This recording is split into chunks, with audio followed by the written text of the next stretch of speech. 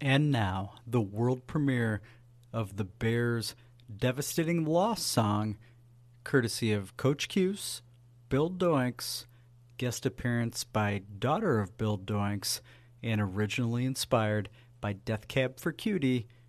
This is Into the Dark, Red Zone Stark. Enjoy.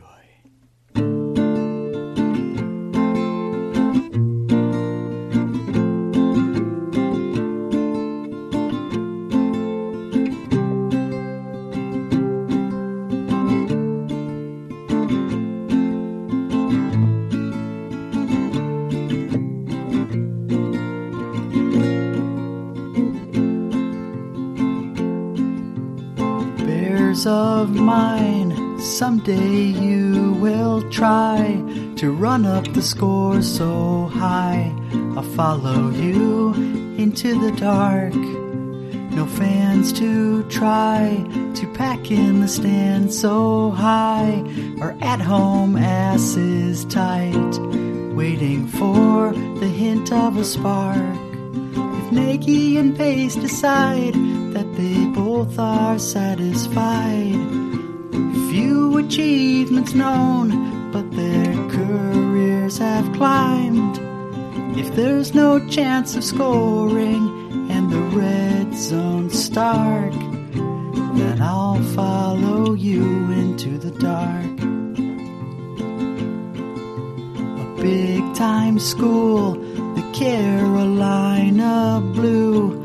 Mitch got his knuckles bruised, but Pace waited in back. Ignored Deshaun, and he told me, son, Mitch is the chosen one, like a hobo on crack. If Nagy and Pace decide that they both are satisfied, few achievements known, but their careers have climbed. If there's no chance of scoring and the red zone stark, then I'll follow you into the dark. In year 3, we saw everything to see. A playbook that he can't read. Could he even tie his own shoes? We're worn down, the time for Nick is now, but it's nothing to cheer about, 'cause we'll lose again soon with the play calling buffoon.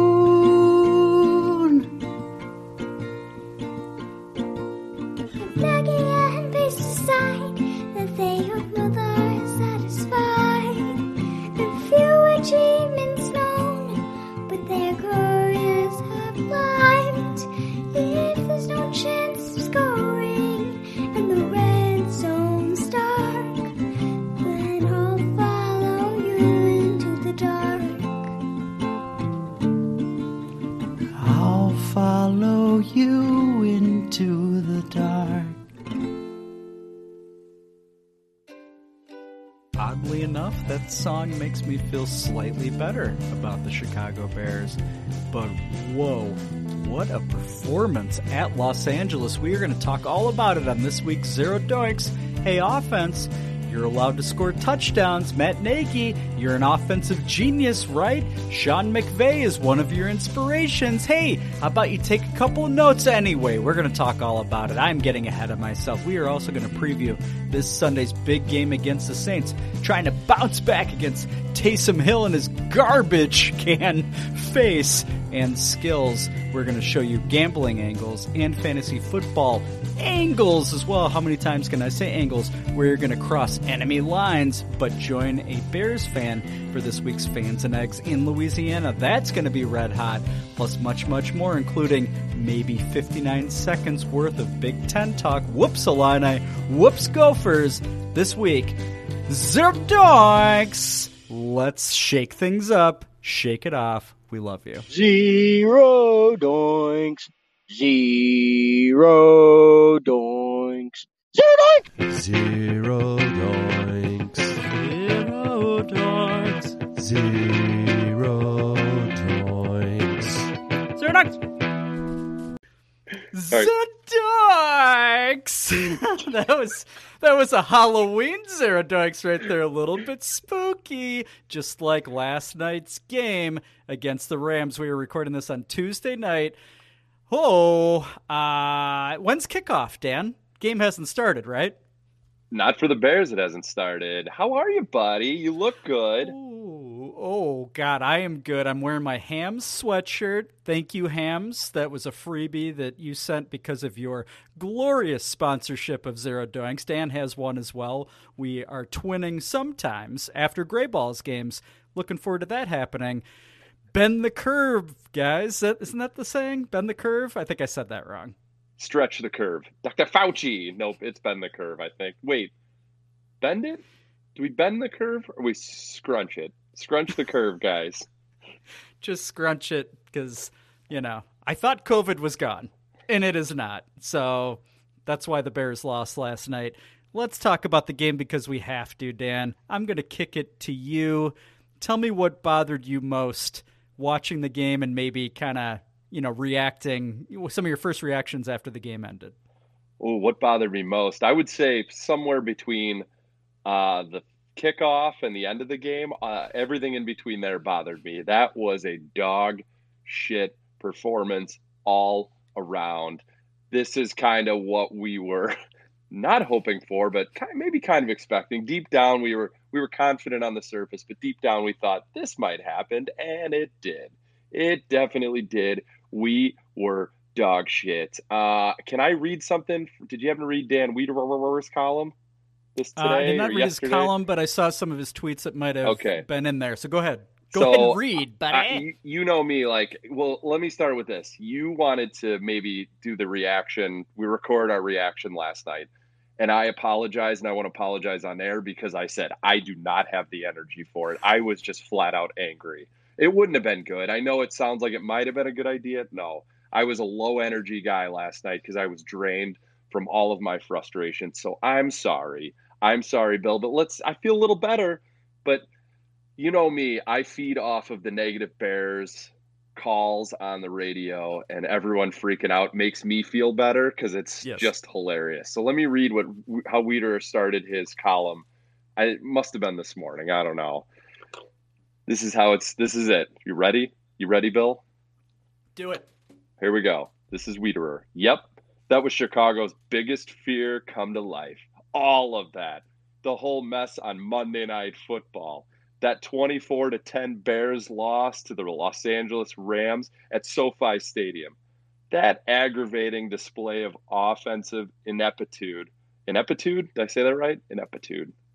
The seeming confirmation that the team's 5-1 start was nothing more than listen up, a wayward party balloon that has suddenly drifted through the window of a samurai sword factory. What? What? God.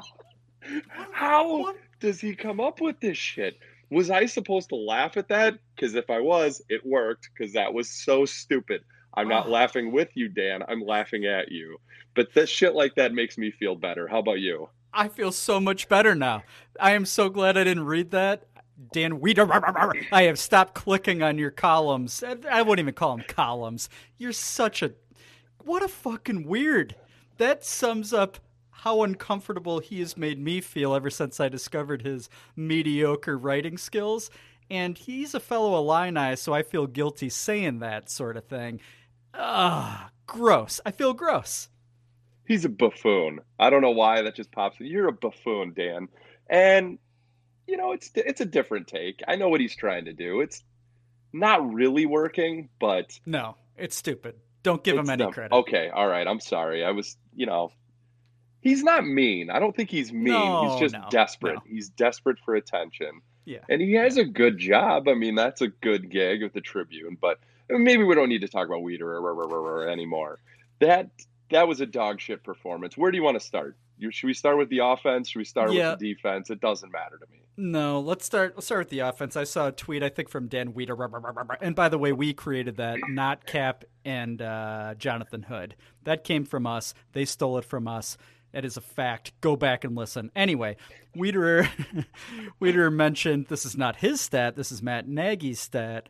24 out of the 40 games Matt Nagy has now coached in his career for the Bears as head coach, the offense has failed to get 21 points in 24 of 40 games. Let's start there, Dan. Also, this is a 4th straight game with less than 65 yards rushing. What? What the fuck? Let's talk. How do you feel about Matt? I don't know. I don't know how to segue from that. Let's talk. Let's talk turkey. Let's talk. What? Turkey time. We're almost in November. I was led to believe, Bill, that Matt Nagy was an offensive mastermind. Isn't that what you were led to believe when he was hired to coach our Chicago Bears? That's why he was hired to coach. That's our why Chicago he was Bears. hired. So I'm gonna say that's untrue at this point. He clearly doesn't know how to run a scheme. Like, what are we doing? Like, what is our what is our offense? What is our offense? I know. And the O-line it's getting worse, and I don't know how much worse it could get. We might have to start throwing Ridley in there at center at some point, because oh my God, are they terrible? Are they terrible, terrible, terrible? Foles is awful. He has no time, so it's not totally his fault. But when he gets time, he makes horrible decisions. And this offense isn't set up to help us out at all.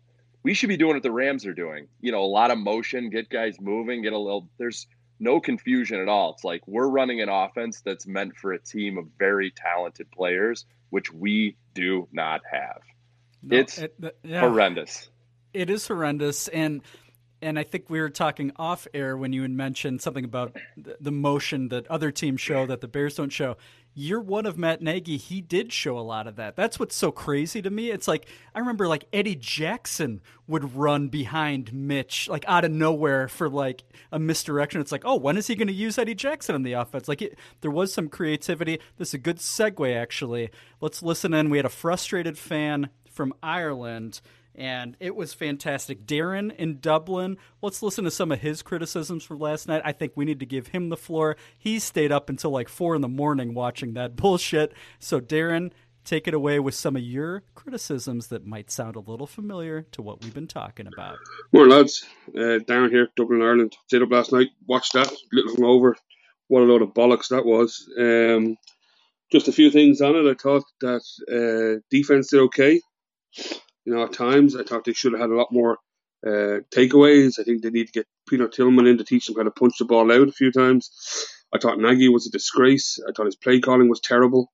I see now he's come out and said he needs to work commit more. That was completely obvious from a few weeks ago. Harris couldn't catch COVID. He's so shite.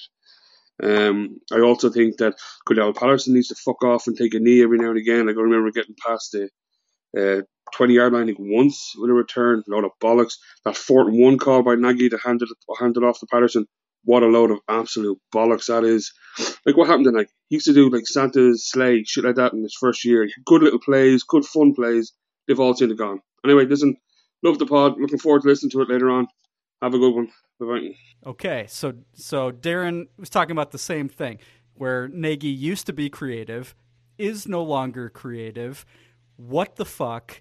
What is he doing? Matt Nagy, you're a problem. What is this offense? Good segue. We've kind of half joked about it the last couple episodes, right? He needs to have the play sheet taken away from him. But the other options that we've mentioned so far, Bill Lazor and John DiFilippo, or I always fuck up his name. What do we do? Like, seriously, at this point, what should be done? I think I asked this the last 2 weeks. But Dan, help me out. What should be done? It's funny. I'm glad you brought that up, because you did it almost as a joke for weeks, right? It felt like you were kind of not joking. So I give you credit. You were way out in front of this, and that was all the talk on sports radio this morning. Which all of this is hilarious. We're 5-2, and it sounds like we're 0-7, right?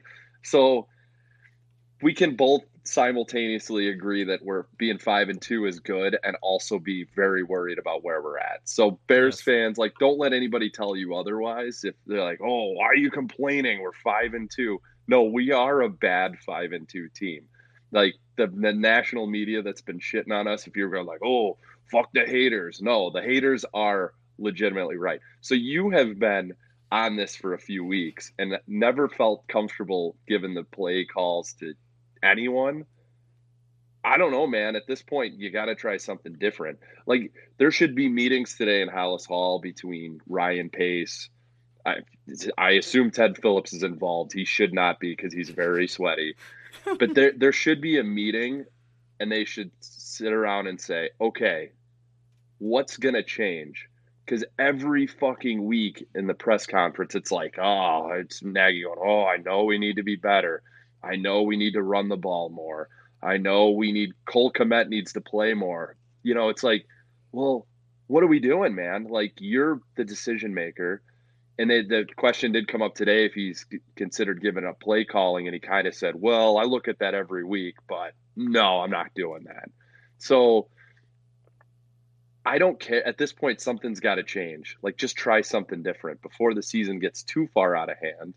So, you know, I think we're finding out now, right, that Nagy's been smart over the years to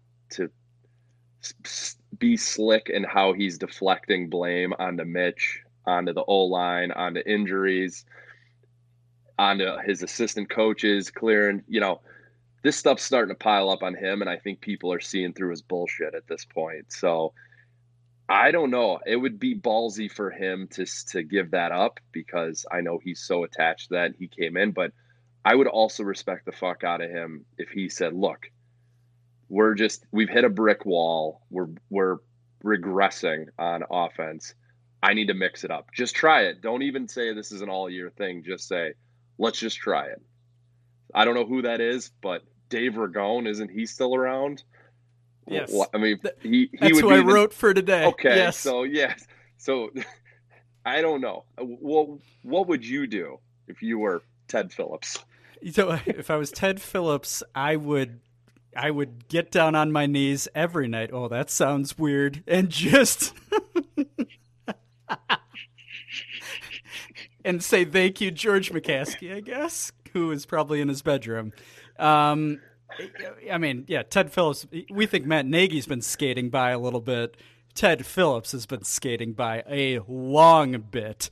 So no, if I were, I don't think my theory would be Matt Nagy is never going to take the play calling away from himself because he will feel like he's putting himself one step closer to the exit, right? Because he was brought here to be the guy who is, I'm not going to run the I formation. I'm here because of my huge throbbing brain from Kansas City. And that it's not true. Unfortunately, it's not true, at least in terms of play calling. I think we can all agree that he seems to be a good head coach generally, maybe not during the game, but a good culture guy. Man, I'm not making a great case for Matt Nagy right now. So what would I do? I think Ryan Pace eventually is going to have to take that away from him. I don't know who it's going to go to, though. It's if you go with an experienced guy, it is Bill Lazor or Flip, but they both suck probably just as bad as Matt Nagy. They've been proven to suck. So I think you'd have to go. I'm just going to roll the dice and I'm going to do Dave Ragone. Jesus Christ. What is going on here? And how about Henry Burris? He's there right now. Let's have Henry Burris call a few plays. Why the fuck not? I mean, honestly, I want to see something different. A big problem to me is usage of personnel, which does fall on Matt Nagy. You're in charge of the whole fucking team, especially the offense. Why the hell is Demetrius Harris getting significantly more targets than a clearly more talented Cole Kmet, who proved it to you in the first quarter? What is wrong with that? And CPAT? Can we just cut CPAT just to take him away from Matt Nagy? It's nothing against him, but get him the fuck off my TV. Come on! Why is he should not be allowed out there on offense? Dude, just return kicks, and I'm going to say this every week. Why isn't he returning punts? Literally, why isn't he returning punts? Because Ted Ginn's amazing at it. Didn't you see last night? Oh, Ted Ginn. That guy he wants to be cut, right? Like, I think it's coming. Has it not happened? It hasn't happened yet, right? Because they signed a new punt returner. Sign I a new think guy. Yeah. I think he can play this week. So bye-bye, Ooh. Ted Ginn. You suck. Bye. Bye-bye. Yeah, And CPAT. I'm sorry for yelling. I'm sorry for No, blowing out your ears with you CPAT. you should not be sorry. I'm hard of hearing anyway, so that's the first time I've heard you in years. So, all right. So here's what I think with Pace going to Nagy, and I think this is how you spin it. You tell Nagy, you're like, look, we got to try something. Someone else needs to call the plays. I'll let you decide who it is. This is your decision. This is your team. Because you know why I need you need to be the head coach and oversee it all, because everything else is sloppy.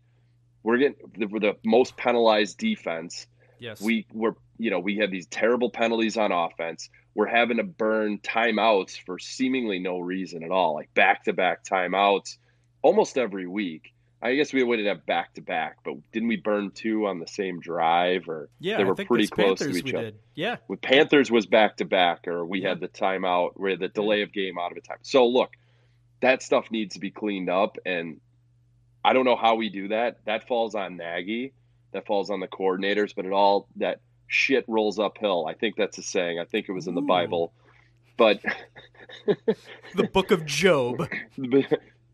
Speaking of Job, can I do a sidebar here? Did you happen to catch any Culver's commercials last night? No, Maybe but there's I a do Hulu. like I watched the Culver's game burgers. I do too, but there was a commercial they played a couple of times, and it was like the owner of Culver's, I don't know what his name is, Randy Culver, and his daughter, and then they had some dude who was there who I think was a farmer, and his name was Joab. Is that Job? What is that name? Joab? Yeah, what Joab. is that? I've never heard that. No, so sorry, this is a total sidebar here, but I was watching the game with Beazle, and she caught that too, and she's like, what the hell was that name? So I just kept saying Joab all day. So that's funny you said Job. Okay, so anyway.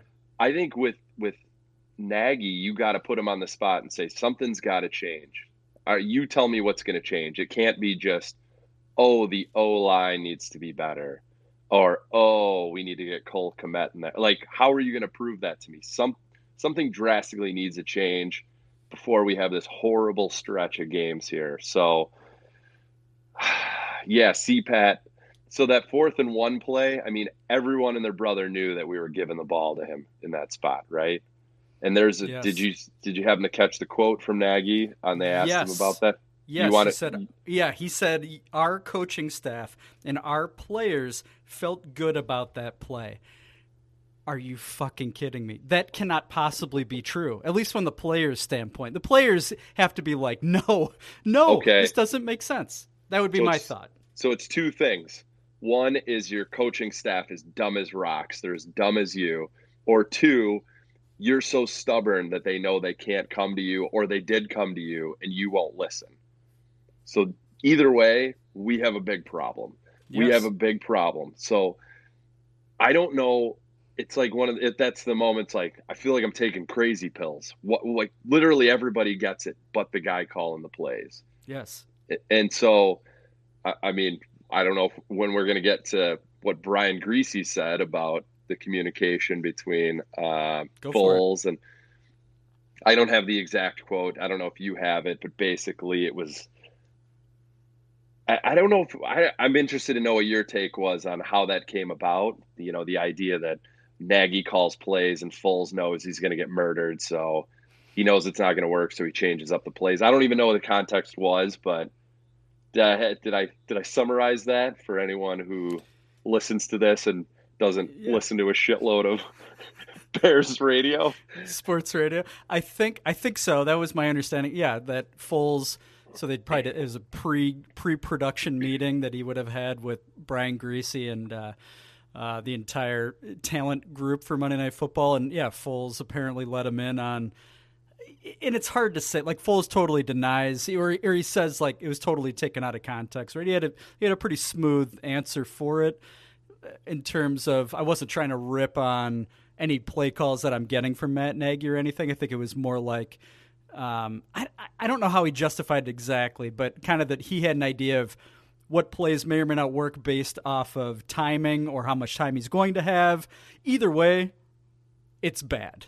it's not. It doesn't make anybody look good, and it makes the offense look as incohesive as they do when we're watching during the game. It all kind of makes sense in a way.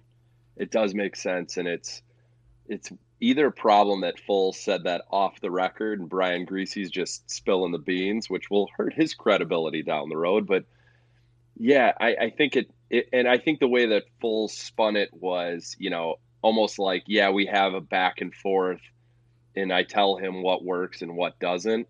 But it's also a problem because then that means Nagy has no idea what's going on out there. He has no clue what is right for this team, and just proves further that he's clueless. He does not know how to game plan. He doesn't know what scheme works based off of our deficiencies on this offense.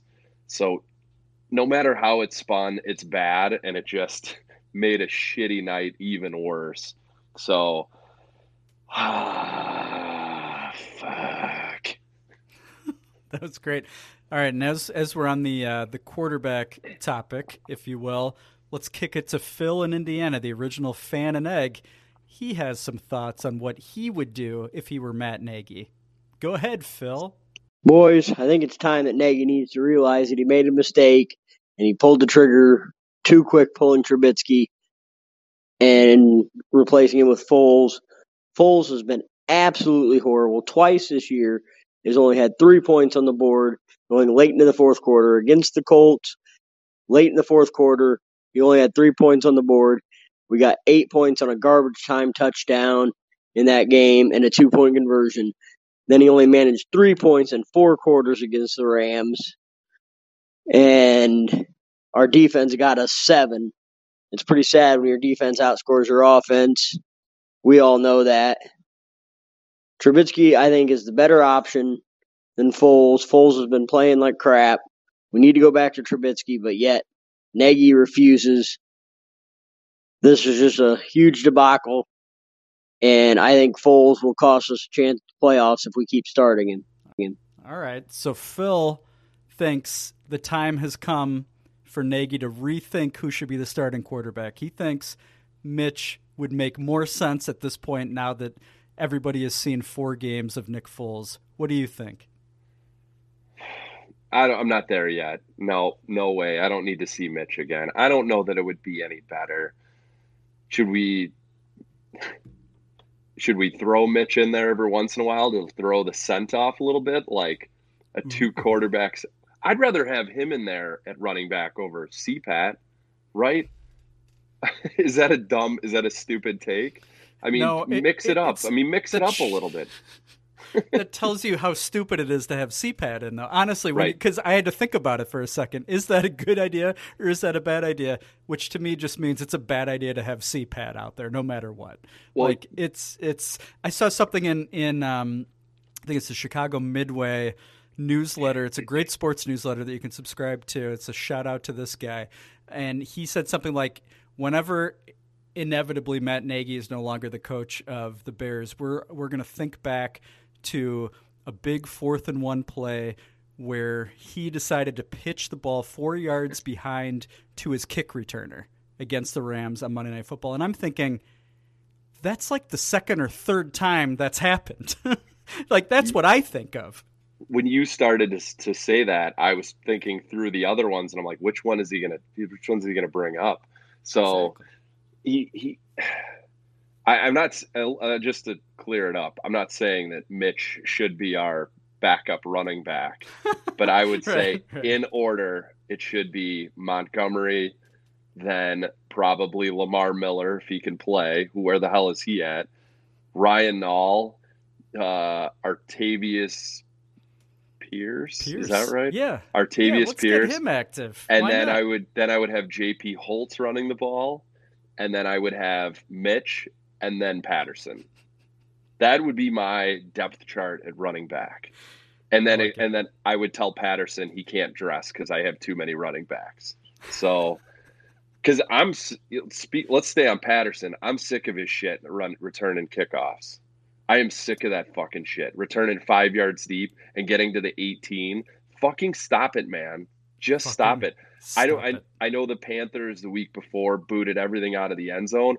I absolutely would not do that. I would kick it to the goal line because he is not a threat at all. At all. He is so frustrating.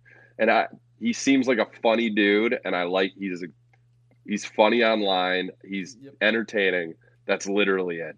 He provides no value to me right now. I love it. You were kicked out and I told Pace to cut him, so that just to take him away from Nagy. No, I think he was, if my math, I'm not a big math guy, I'm pretty sure he was negative 20 yards net last night for the Bears, because I think he did return 1 to the 30, but the rest were inside the 20.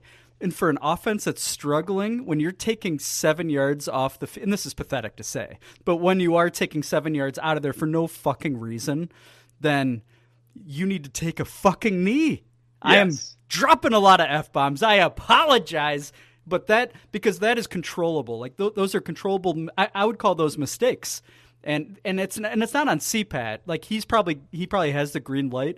Somebody needs to tell him, we need those 7 yards more than we need a 1% chance that you're going to return this all the way. The perfect guy is to return kicks is Ted Ginn Jr. He won't even sniff the ball. He'll run right away from it. And that's what we need at this point, because we need all of the fucking yards we can get. We don't need CPAT to struggle to get 5 extra yards that he could have, that he got without just taking a fucking knee, and we get it at the 25. So no more CPAT, Bill. I'm sick of it. I know I'm not the only one.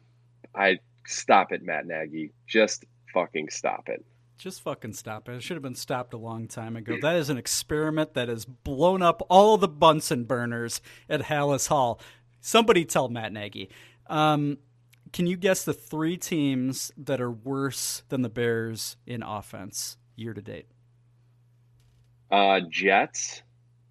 Correct. I'm surprised there's 3 of them. Vikings? Nope. Giants? Yep. One more. Who else is terrible? Same division. Oh, Redskins. Yes. Whoops. Washington team. I'm canceled. Yes, those are the 3 teams. So you're 5-2, and those are your peers on offense. This is a Matt Nagy problem, right? And and it may be a personnel problem. It's not Matt Nagy doesn't draft the players, right? The offensive line in particular, as far as we know. But you can't change that this year. You can't just get a whole new fucking offensive roster. So Matt Nagy needs to change. That is what you were saying. Something has to change, and we don't know what it is. And apparently, unfortunately, neither does Matt Nagy. Well, you know what a good coach is going to do is, if their offensive line is dog shit, and they you need to throw as many blockers as possible. I know JP Holtz is your click to pick last week. I mean, that's a dude. Whoops. He's not the be all end all, but I know they throw him in at fullback here and there. Just give that a shot. Do something different. Try to get Montgomery the ball more. I mean, he's so fucking predictable with his offense. He's doing the same thing. He's running his offense like he has all pros everywhere, and he's not changing up a damn thing, and he's making it really easy on the defense to figure it out. If I can sit on my ass and have my 5th hams, and I know exactly what they're running on 4th and 1 from the suburbs of Chicago, you got a problem, Matt Nagy. And that's totally meathead Randy from Cicero right there. But I'm not saying I could call it better, but I can tell that he's not changing anything. It's like coming out of halftime too. You're like, okay, did they make adjustments? Nope. Same old shit. Let's throw a ball high to Mooney on a 5-yard curl route. I mean, let's try to jam it into Demetrius Harris and hope that his hands aren't made of fucking stone one time. I mean, what are we doing here? What are we doing? And it's like with Kmet, it's like the minute he's actually gets going, it's like, yeah, buddy, why don't you sit out for a while? And Nagy's saying he needs to play more. Are you kidding me? Who makes those decisions, man? That's what Ted Phillips should be on his knees in Matt Nagy's office saying, please let yourself off the hook. You can make the decisions. I don't know what that means. I don't know where I was going. I was too distracted by the mental image of Ted Phillips being on his knees in an office. So, but why? I mean, what do you mean, man? He needs to play more. Then fucking play him. Then fucking play him. I literally don't understand that answer. I know. And this isn't the first time he said it. No, it's not like he was like, well, what they were showing us, we couldn't get him in these spots. It was like, I blew it again, guys. I blew it again. This has never happened to me before. I've never been part of anything like this. We need to run the ball more. It's like, yeah, we ranted about it last year. It's the same shit, coming up again. Before we talk about where the Bears stand as a 5-2 team in the NFC, I assume, now that we've talked about special teams, offense, we should probably talk about the defense for a minute. How do you feel overall about their performance? It's a tough task every week for them. It's hard to grade them unless you're grading them on a curve a little bit, right? But in general, how do you feel the defense looked last night? I thought they were bad. I thought they were very sloppy. And they were playing with, it's not their fault that the Rams, I almost called them the Lions, Jesus Christ. The Rams had amazing field position every single series. So that's hard to, your back's to the wall almost immediately. Akeem Hicks was awful last night. 4 penalties on him, and I think only one of them was accepted, and some, the roughing the passer was questionable, but goddamn, he was bad last night. The whole defense, sloppy. Tackling seemed bad. We had the defense had their first 3 and out late in the fourth quarter last night. That never happens to them. That was surprising. And how are you one of the people that's really upset with Gibson that he slapped that ball away as opposed to picking it off? I think was that right before halftime? Where do you stand? I mean, I would have, of course, that's what I would have loved to have seen. I can't. I played like lightweight football, so I can't rip on a guy for that. Yes, like from Randy and Cicero point of view, use your fucking hands. You have like 2 or 3 picks this year. Obviously, you can catch the ball. I can't kill him for that. I can't. I couldn't believe that Sean McVay gave the Bears defense the opportunity to get turnovers. Like that to me, that was more noticeable. What about you? Were you pissed off at Gibson today? I didn't even give it another thought. I mean, yes, he could have picked it off, but you could see that he clearly thought the receiver was closer to him than he actually was. So he just sort of misjudged it, and it was what it is what it is.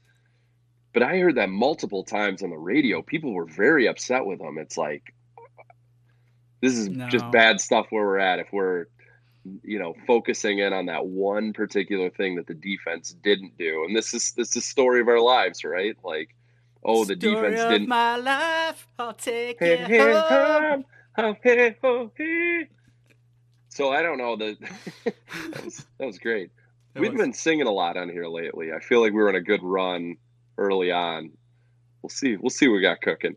Yes. It's all the only professional the first work. Segment. Yeah, only the first segment. The night is young, my friend.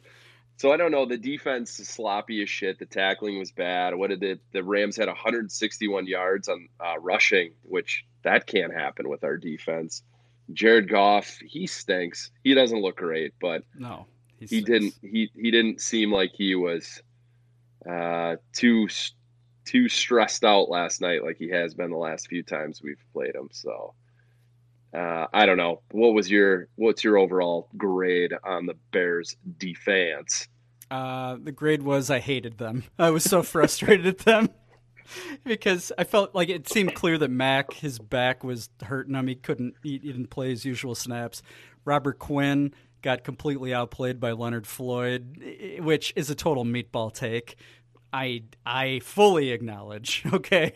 But just to see it the same game is like, God damn it. Like, where was that Leonard Floyd when he was with the Bears? Whatever. That's too meatball-y. I apologize. But no, just in general, the sloppiness was annoying. Roquan, he's had a great year. He had a horrible day tackling. I'm blanking on some other stuff. Yeah, Hicks was sloppy.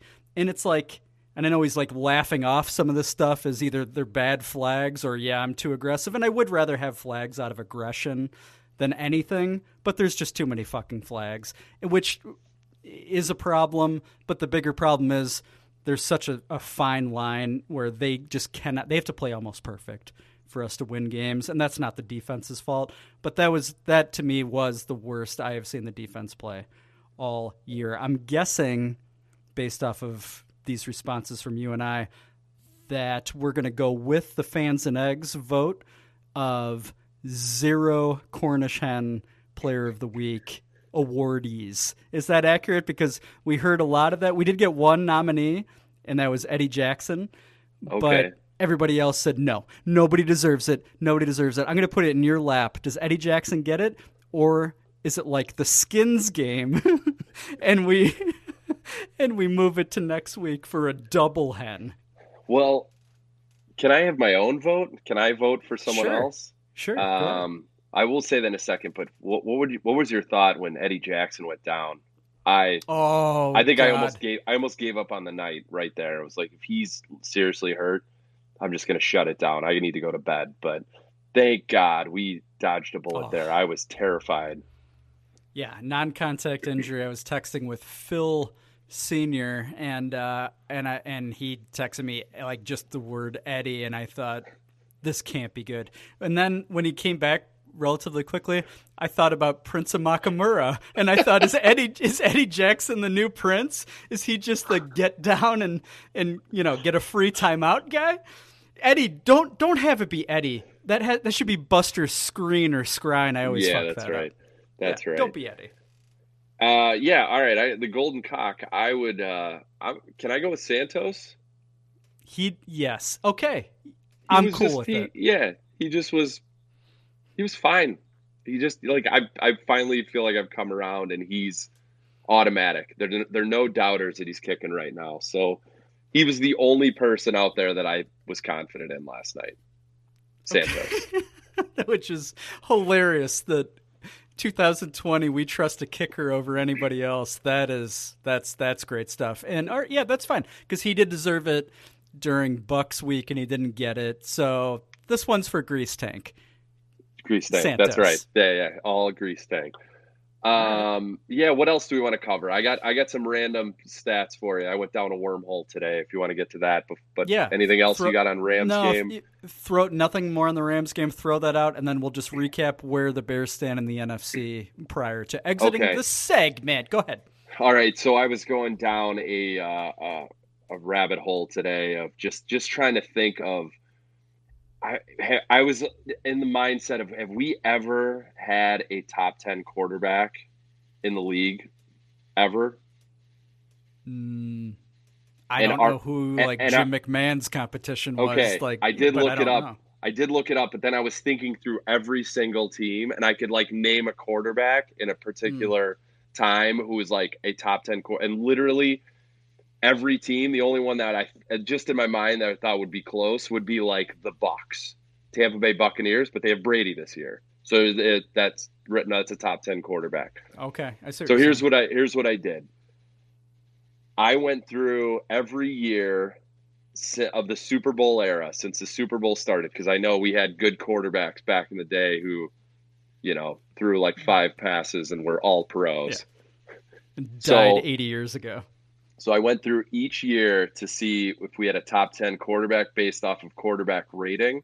I know that's not a great measurement, but sue me. I don't care. I don't. How else am I going to judge it going way back? And when I was looking through the names, I was like, okay, these feel like the top 10. Your Favres and your Rodgers, and I don't know why I just named 2 Packers, because I'm a tortured Bears fan. But you know what I mean? It was Marino, Elway, all those guys were at the top. So running through it, so what was the first Super Bowl was 1966, I believe, something like that. So here it is. Here's every year the Bears have had a top 10 quarterback. The first one, 1982. Jim McMahon was number 8.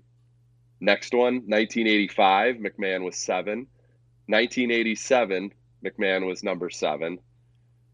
So we had nothing in the 60s and 70s. Legitimately, we were at the bottom of the list in quarterbacks. So immediately we were it was terrible. So we had 3 years where McMahon in the 80s was in the top 10. 1990, Jim Harbaugh barely made it. He was at number 9. That was surprising. Quarterback rating, I'm like, all right, I'm not sure about this. 1995 was Eric Kramer, who was number 4. Good year. Great year. Number 1 was Jim Harbaugh with the Colts. Oh, God. He had 17 touchdowns that year, and Favre had 38 that year. So, like I said, maybe not the best gauge, but it is what it is. And then this is kind of an extra one. 2013, Josh McCown was number 3, but he only played 8 games.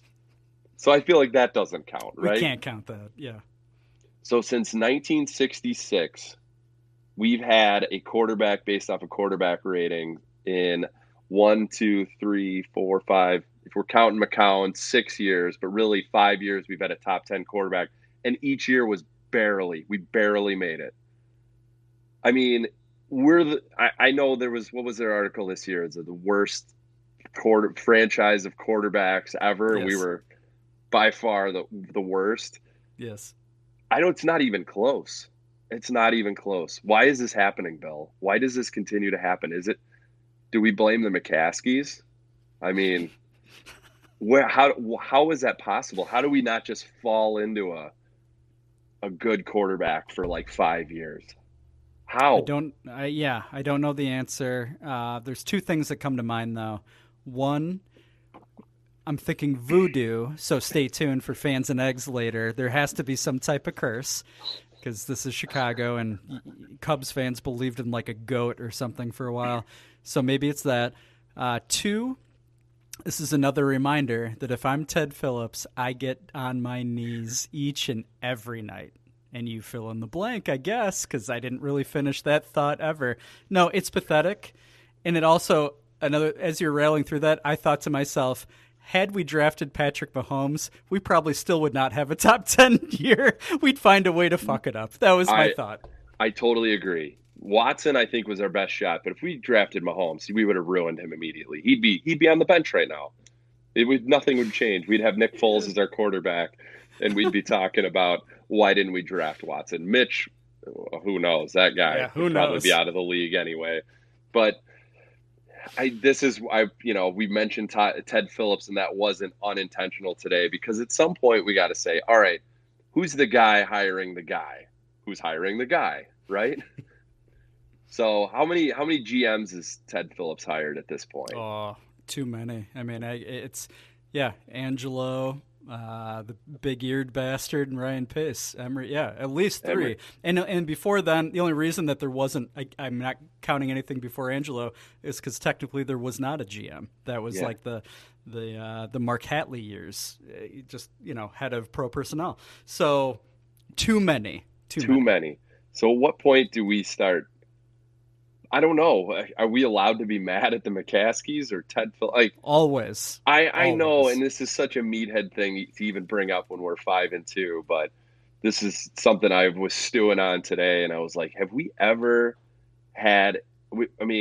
Eric Kramer was the closest we came, and he was okay. I'm not sure if you said like, give me the top 10 quarterbacks in 1995, and people are immediately be like, oh, Eric Kramer's top 5, right? I'm not sure people will do that. I didn't even remember it. I mean, I was a teenager, and I was like, oh, okay, yeah, that sounds about right. But I wasn't like immediately off the top of my head like, oh, he's been one of the best Bears quarterbacks of all time. It's just pathetic. Just pathetic. It is pathetic. What is not pathetic, unfortunately, this year is the NFC. And if you recall, there's going to be 3 wild card spots this year to go with the 4 division winners. Not 2, but 3. So the Bears falling to 5-2 puts them still in the mix, of course, but they would lose a tiebreaker to the Rams right now, also at 5-2, because the first tiebreaker is head-to-head. The Cardinals are also 5-2. So there's your 3 wild cards right now, all 5-2. And just behind them, the Saints, 4-2. Huge game this week. We'll get into that in the next segment. 49ers are 4-3, and the Lions are 3-3. Let's not even talk about the Lions. But bottom line, huge game this weekend. This is a week-to-week league. Thank God. The Bears can change all of our hearts and minds next week. But one thing that will be the same, unfortunately, I think, the offense is broken. But let's win next week, man. And let's get into it. Let's get into some Saints talk next segment. And you mentioned something earlier that we sang a lot, or we used to sing a lot, and we haven't recently. What you don't know, Dan, is you used an incredible word during this segment that goes with a new song that started off the show that you have not heard yet. So when you listen back, you're going to be like, that's really interesting that I used that word. That's just a little bit of a teaser to Dan Doinks. You already heard it at home. You know the word I'm talking about. We love you. This has been Bears Rams Review. Get this out of our system. Fuck you, Ted Phillips. When you need mealtime inspiration, it's worth shopping Kroger, where you'll find over 30,000 mouth-watering choices that excite your inner foodie. And no matter what tasty choice you make, you'll enjoy our everyday low prices, plus extra ways to save, like digital coupons worth over $600 each week. You can also save up to $1 off per gallon at the pump with fuel points. More savings and more inspiring flavors make shopping Kroger worth it every time. Kroger, fresh for everyone. Fuel restrictions apply. Who that? Who that? Who that? Who that? Who that? Who that? Who that? Who that? Who that said they gon' beat them Saints? Who that said they gon' beat them Saints? Who that? Who that? Who that? Who that? Who that? Who that? Who that? Who that? Who that said they gon' beat them Saints? Who that said they gon' beat them Saints? Better watch out your face back when you go. Who that?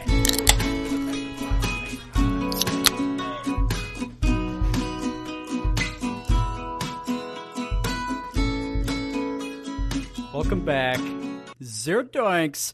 Now it's time for my favorite segment because I get to kick back, kick up my feet, and listen to Dan Doinks walk us through enemy lines, across enemy lines this week. It is the Saints. We played them last year, but I bet Dan has some fresh stuff for us all. Dan, take it away, buddy. Oh, thanks, buddy. We have so much confidence going into this week. So much. Oh, our offense is going to be clicking. Oh, they're going to be sucking and fucking that Saints defense. Whoops, that sounded weird. Okay. Saints are 16-15 all-time against the Bears. So that win last year put them over the top on our beloved Bears. We're currently on a 5-game losing streak to the Saints. Holy shit, that's not good. Streaks are meant to be broken. So obviously last game was last year, October 20th. We lost 36-25. It wasn't even that close. It never felt that close. Mitch threw 54 passes, which is fun. He had 251 yards, 2 touchdowns, and no interceptions. Like, not a horrible stat line, but that was a lot of garbage time stuff, right? We did manage to run the ball 7 times, though, as a team. So was that when Nagy said I'm not an idiot? I think that was it after that game? It was definitely around that time. Tariq Cohen led the team with 3 of those rushes for 10 yards. That's neat. Bridgewater had 281 passing yards, 2 touchdowns. Michael Thomas, is he back this week? Unknown? Doubtful. I don't think he will be. Doubtful, okay. I may be proven. He is not doubtful. It's doubtful that he's coming back. I don't know that that's his status. So Watch me be proven wrong immediately. Oh, okay, fair enough. You'll see he had 131 receiving yards. I don't know. He could have had rushing yards, honest too. Taysom Hill had 2 rushes for 21 yards, 1 catch for 4 yards. You got nothing to worry about, Bill. I know you're real nervous. I am about the Mormon Masher. Did I just make a nickname up for him? He sucks. Only good highlight of that game was Patterson returning a kick. That was pretty awesome. I feel like what made it awesome was the camera work. They had one of those, like, that was it. Hey, how about you do that, Patterson, and nothing else? Stay out of my offense. That's all I got for that game. We all remember that. Who gives a shit? So I was trying to figure out a game to go back to that maybe I didn't last year. I don't remember, didn't save any of my notes. I should have listened to the last episode when we played the Saints. So I went to the last time we played the New Orleans Saints during a presidential election year, Bill. How about that? Okay. Creativity. December 11th, 2008. I think this was actually the last time we beat them as well, now that I think about it. We won 27-24 in overtime at home. Both teams were 7-6 going into the game. Robbie Gould hit a 35-yard field goal in overtime to win it. We got down close because of a pass interference call on Devin Hester. Just cracks me up that Devin Hester was a wide receiver. That should have never happened. So stupid. Daniel Manning returned the opening kickoff for 83 yards. That's fun. It said he returned the opening kickoff 83 yards for a touchdown. Why was that kick so short? Horrible kick, yeah. What the hell? Yeah. Is that like a squib gone wrong? Must have been. I don't remember that, but Pierre Thomas, your boy, he had a 42-yard touchdown run. I can't not think of you every time I hear his name. Is that good? Is that a compliment? I don't know. Yes, I accept it. I cannot not think of Pierre Thomas when I think about the Saints. Okay, fair enough. We're all on the same page there. All right, listen to these stat lines. Drew Brees threw for 232 yards passing, 2 touchdowns, but he did have 2 interceptions. Kyle Orton had 172 passing yards, no touchdowns, 2 interceptions. Oh my God. If I read you those stat lines, who do you think? What would be your guess of who won the game? Saints won by 28. Yes, exactly. So how did that work? And Matt Forte led the team with 34 yards rushing. Yes. Lovey ball. Some things never change. Never change. So that's all I got. Any feelings on those 2 games? Nope. Okay. Sounds good, buddy. All right, let's go to the coaches here. The Saints website, best one I've seen yet. Laid out perfectly, broken out offense, defense, special teams. So thank you, Saints. Thank you so much for getting it right. It was very easy to follow. Okay, head coach Sean Payton. Maybe you've heard of him.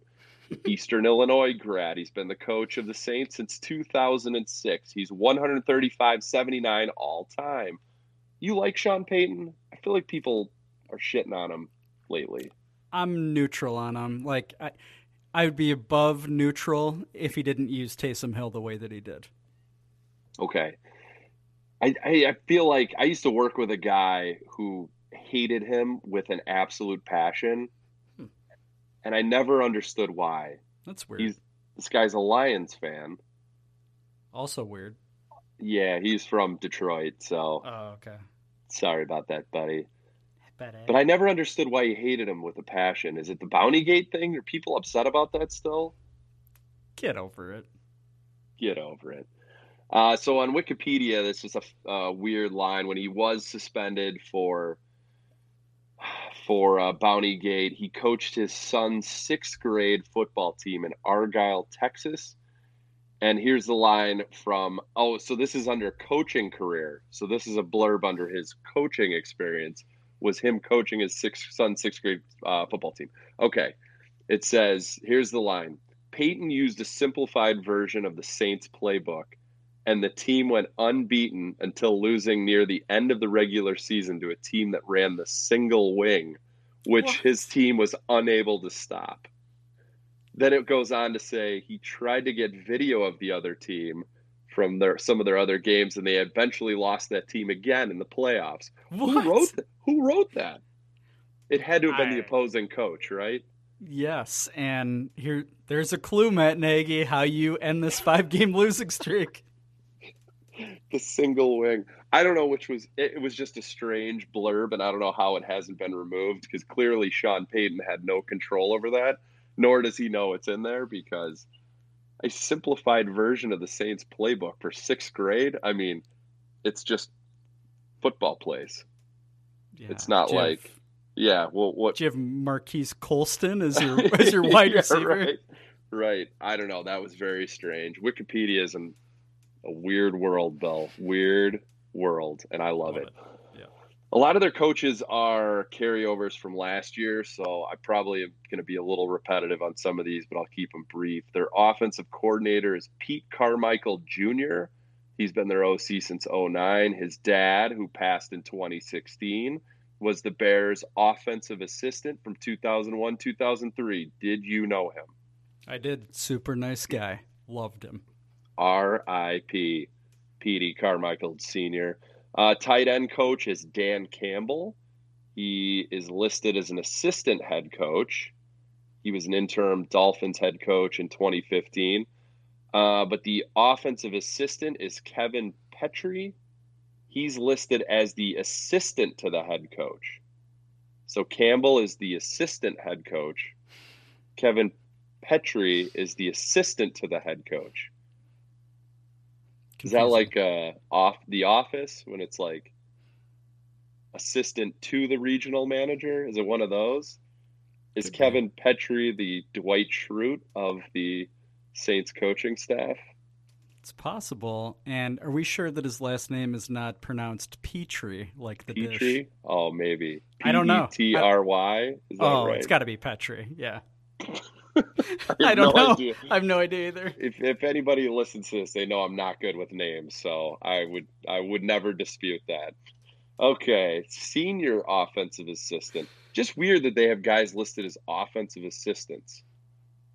Is that a thing? I don't think I've noticed that before. Didn't we have like one of the Childress kids? I think we still do, actually. One of the Childresses is still bouncing around, the one that looks like a serial killer. Okay. But like, what is their role? Do they just like bounce between meeting rooms and they'll like go on to the tight end room? They're like, "Hey, you get out of here. You have no job here. Get out. We don't need anything. Except order me some Domino's." Ooh, you a Domino's guy? How do you feel about like Domino's? I do. I'm a fan. Yeah. Not as much as Rick Fieldsman, I think, but okay. I could. Can you polish like a whole pizza, like the super thin? Yeah. Oh yeah. Oh my God. Yeah. It's not even. Yeah, that pizza doesn't stand a chance against me. What about Little Caesars? When's the last time you've had Little Caesars? I'm a big crazy bread guy. Huge fan of that. Lots of garlic, lots of butter. The pizza, it's been a while. There is one not too far from my house. The pizza to me always seemed a little bit undercooked, a bit rubbery, just like Vic Fangio's face. They always, I feel like every kid's birthday party I've been to is Little Caesars. I don't think I've ever had it anywhere else. Do they serve pizza to non-birthday party people? Probably not, right? Okay. It's just like the cheapest thing. Here's $6 a bag. It's a bag of garlic sticks and some rubbery pizza. Pizza. I do like. Yeah, I like that guy. Yeah, that is weird Little outfit Caesar. though. Yeah, he's like a Greek guy. I always kind of feel like if you zoomed in on that logo though, you could see that guy's dick. Probably the pizza guy, right? Like it seemed, it's real high on the thighs. I think his outfit. You definitely can see his penis for sure. All right, senior offensive assistant is Curtis. That was so stupid. I don't know why I'm laughing. It was great. Penis.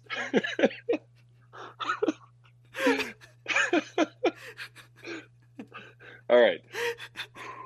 Rein it in, Dan. I want to wrap my mouth around that guy's crazy bread. It's so garlicky. All right. Speaking of penises, senior offensive assistant Curtis Pizza Johnson. He was the Bears wide receiver coach in 2016. Do you remember him, Curtis Johnson? No. Yeah, he was. All right. He was the head coach at Tulane before that. He's been with the Saints since 2017. He has 6 children. Why? Hard stop. I don't know. I have no idea.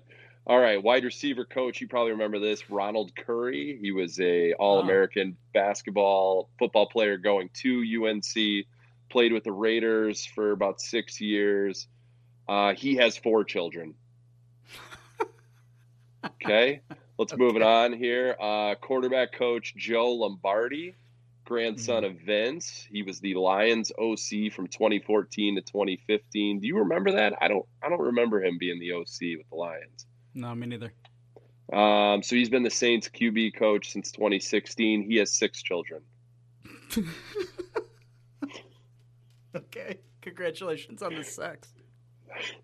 They are very loose down there, huh? Yeah. Just all of that Little Caesar's penis just flying everywhere. Whoa. Oh boy. Poof. Garlic. All right, I think that's enough kid talk. O-line coach is Dan Rauscher. He bounced between Northern Illinois and U of I from 95 to 2004.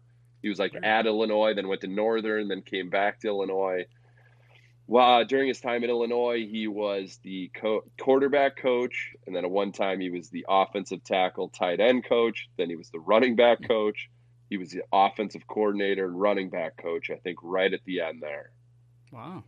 I feel Don't bad. know this guy. Rauscher? No, I feel real bad.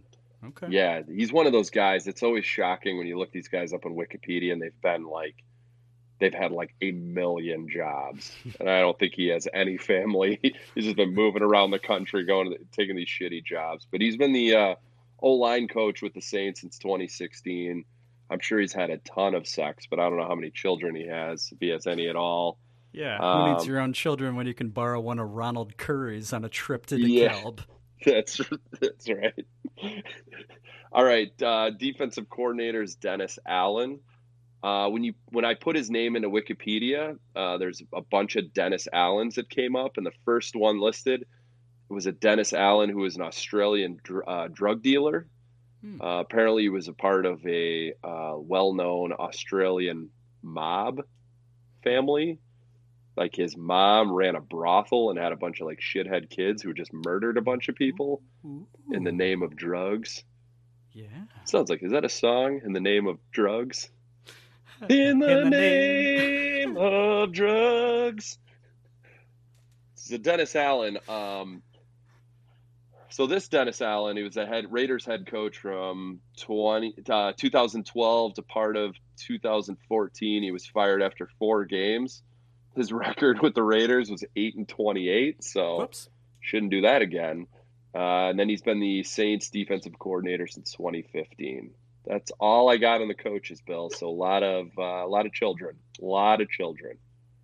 Yeah, a lot of children, which is a problem for the Saints franchise when you look at that SI article from June or whatever.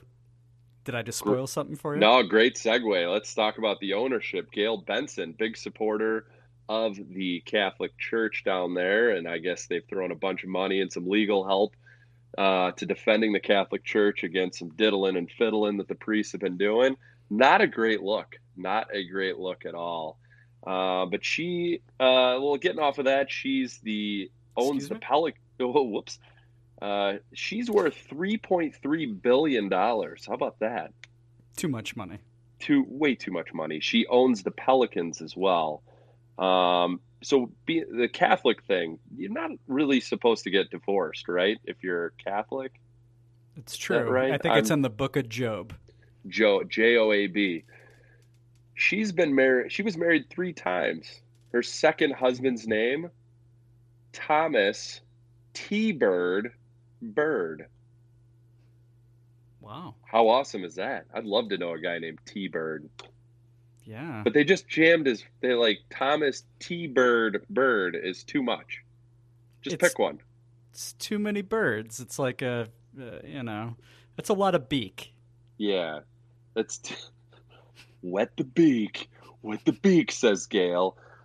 Speaking of wet the beak, that's how she got all her money, is she married Tom Benson, which I believe we discussed this last year. He's still listed as an owner on their website. He's been dead since 2018, so not a whole lot of ownership duties there.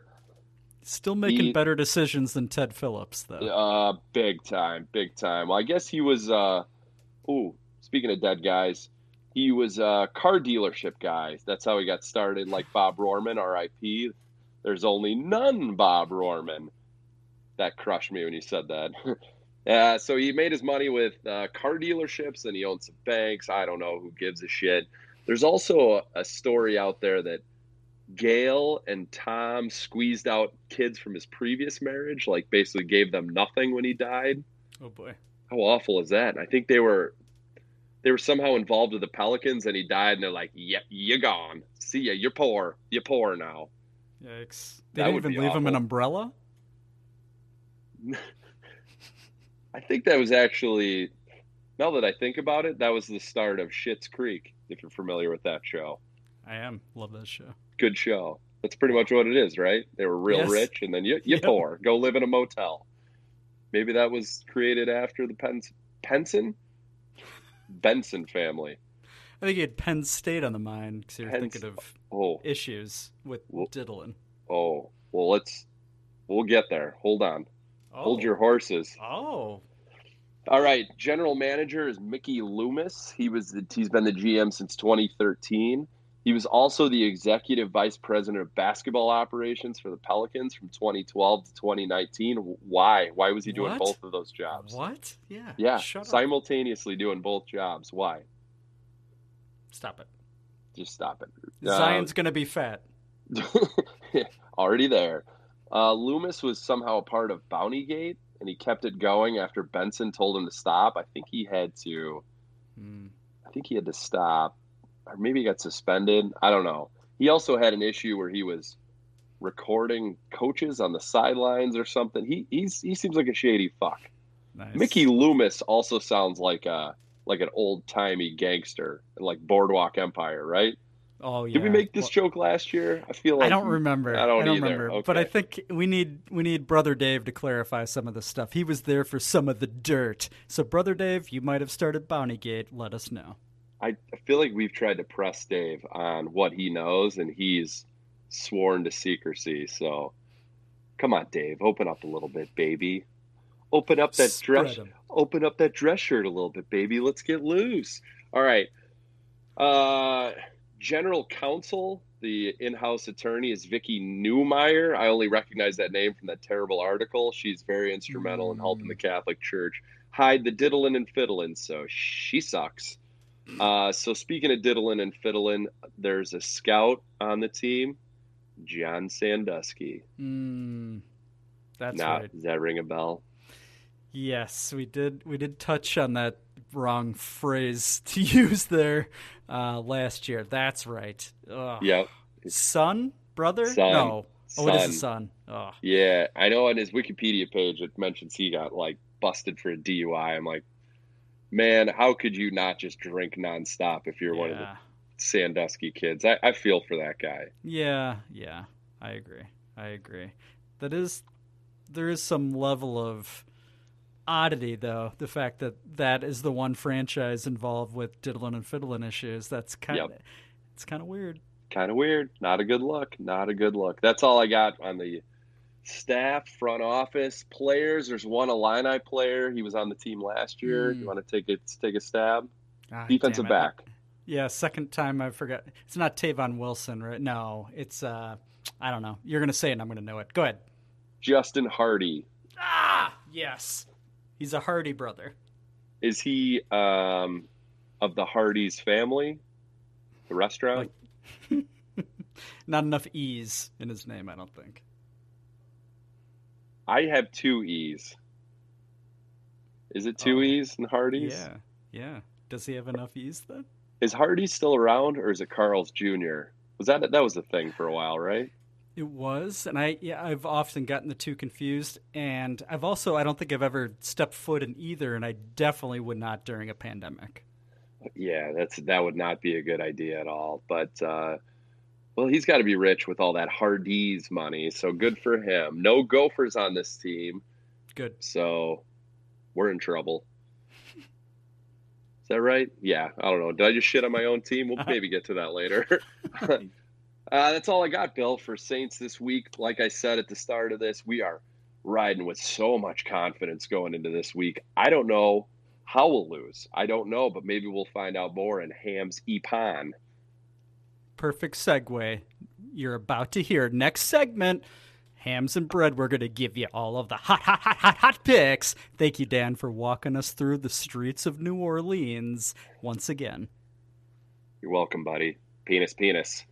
Hams and bread, hams and bread, hams and bread, hams and bread. 0 doinks! Yes. 0 doinks! Yes. Go. 0 doinks! Push the ball. Hams and bread. Go. Sauce! Yes. Go. Kick it in. Hams and bread. Let's go.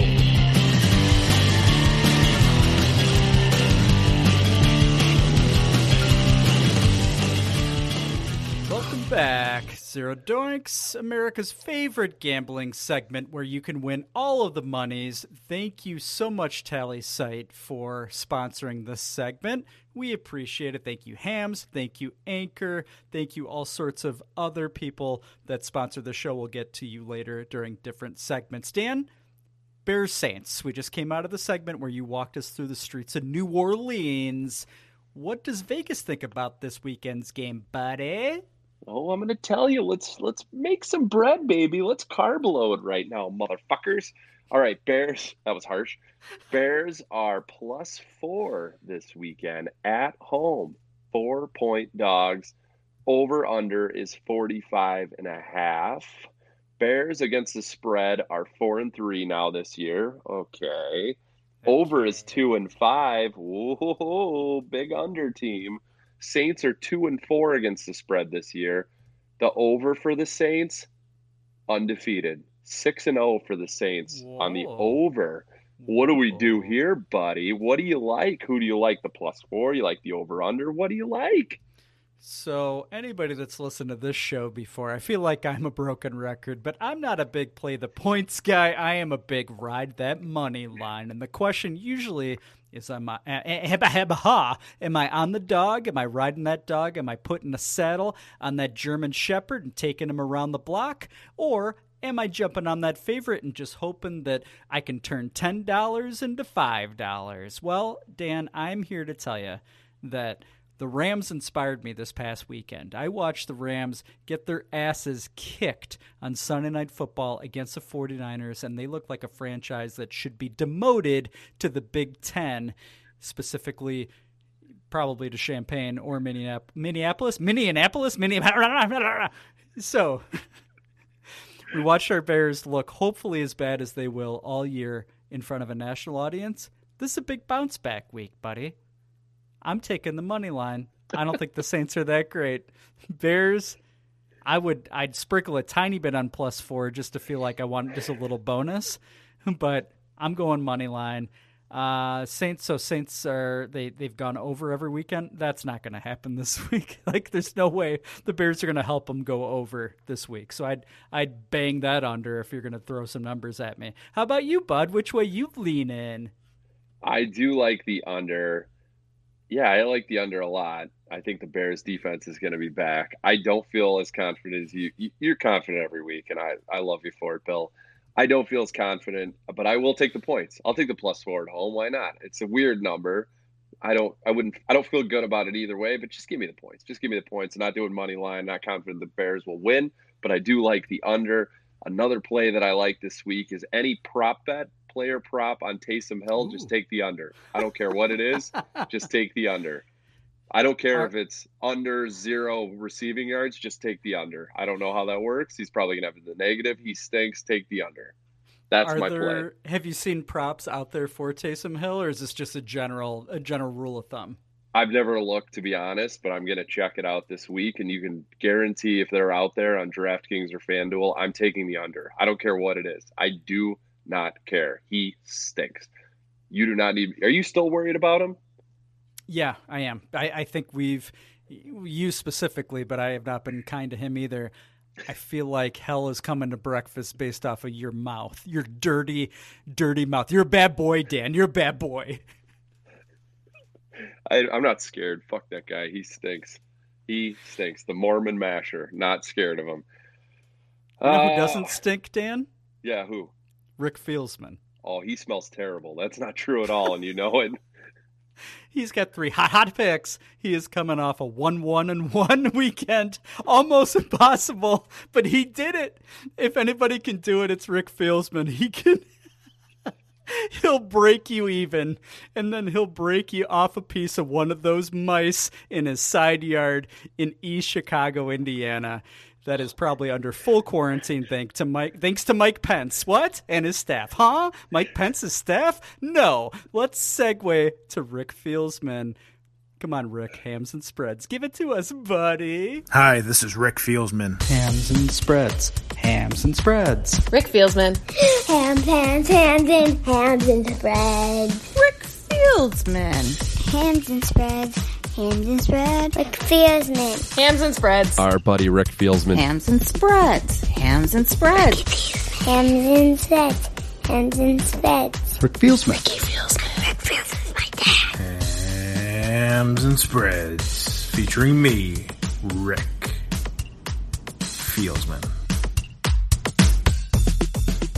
All right, Doinkers, we are back. What an incredible weekend. Started off super hot, hanging out with the Doinks boys. You know I love that. We went 1-1-1. That's what I call the old Rosie Perez in White Men Can't Jump. Sometimes when you lose, you really win. Sometimes when you win, you really lose. Sometimes you tie when you really should win or lose. 1-1-1. That's what we did. And we are going to come in so hot to this week. I got the hottest picks for you guys. This is a fantastic gambling weekend. It's what I like to call end of October, beginning of November weekend. This is where all the bookies are out trick-or-treating, so they didn't look closely at the lines. So you got to come to the expert to decode all of that, and that's why I'm bringing you the hot picks. The hottest picks coming right for you. That's why you stick around for it. Here we go. First pick. Hams and spreads. Pick one. All right, we are going to start off with a little bit of the Premier League. That's right, soccer. Everybody, oh, my Twitter feed was blowing up. Rick, finally, you're giving us the hottest picks in soccer. We love it, and you're welcome. Little side note, don't bet the over-under on yellow cards, especially when that under is 0.5. Yeah, the odds might be plus 2,500. Turns out it's a little bit tough to do. Learned my lesson the hard way on that one. That's all right. We're going to this game. We're going Liverpool versus West Ham. This game is played Saturday at 12:30 p.m. Oh, I was eyeing up this Liverpool team. There is a player. His name is Diogo Jota. If he scores, it's plus 125.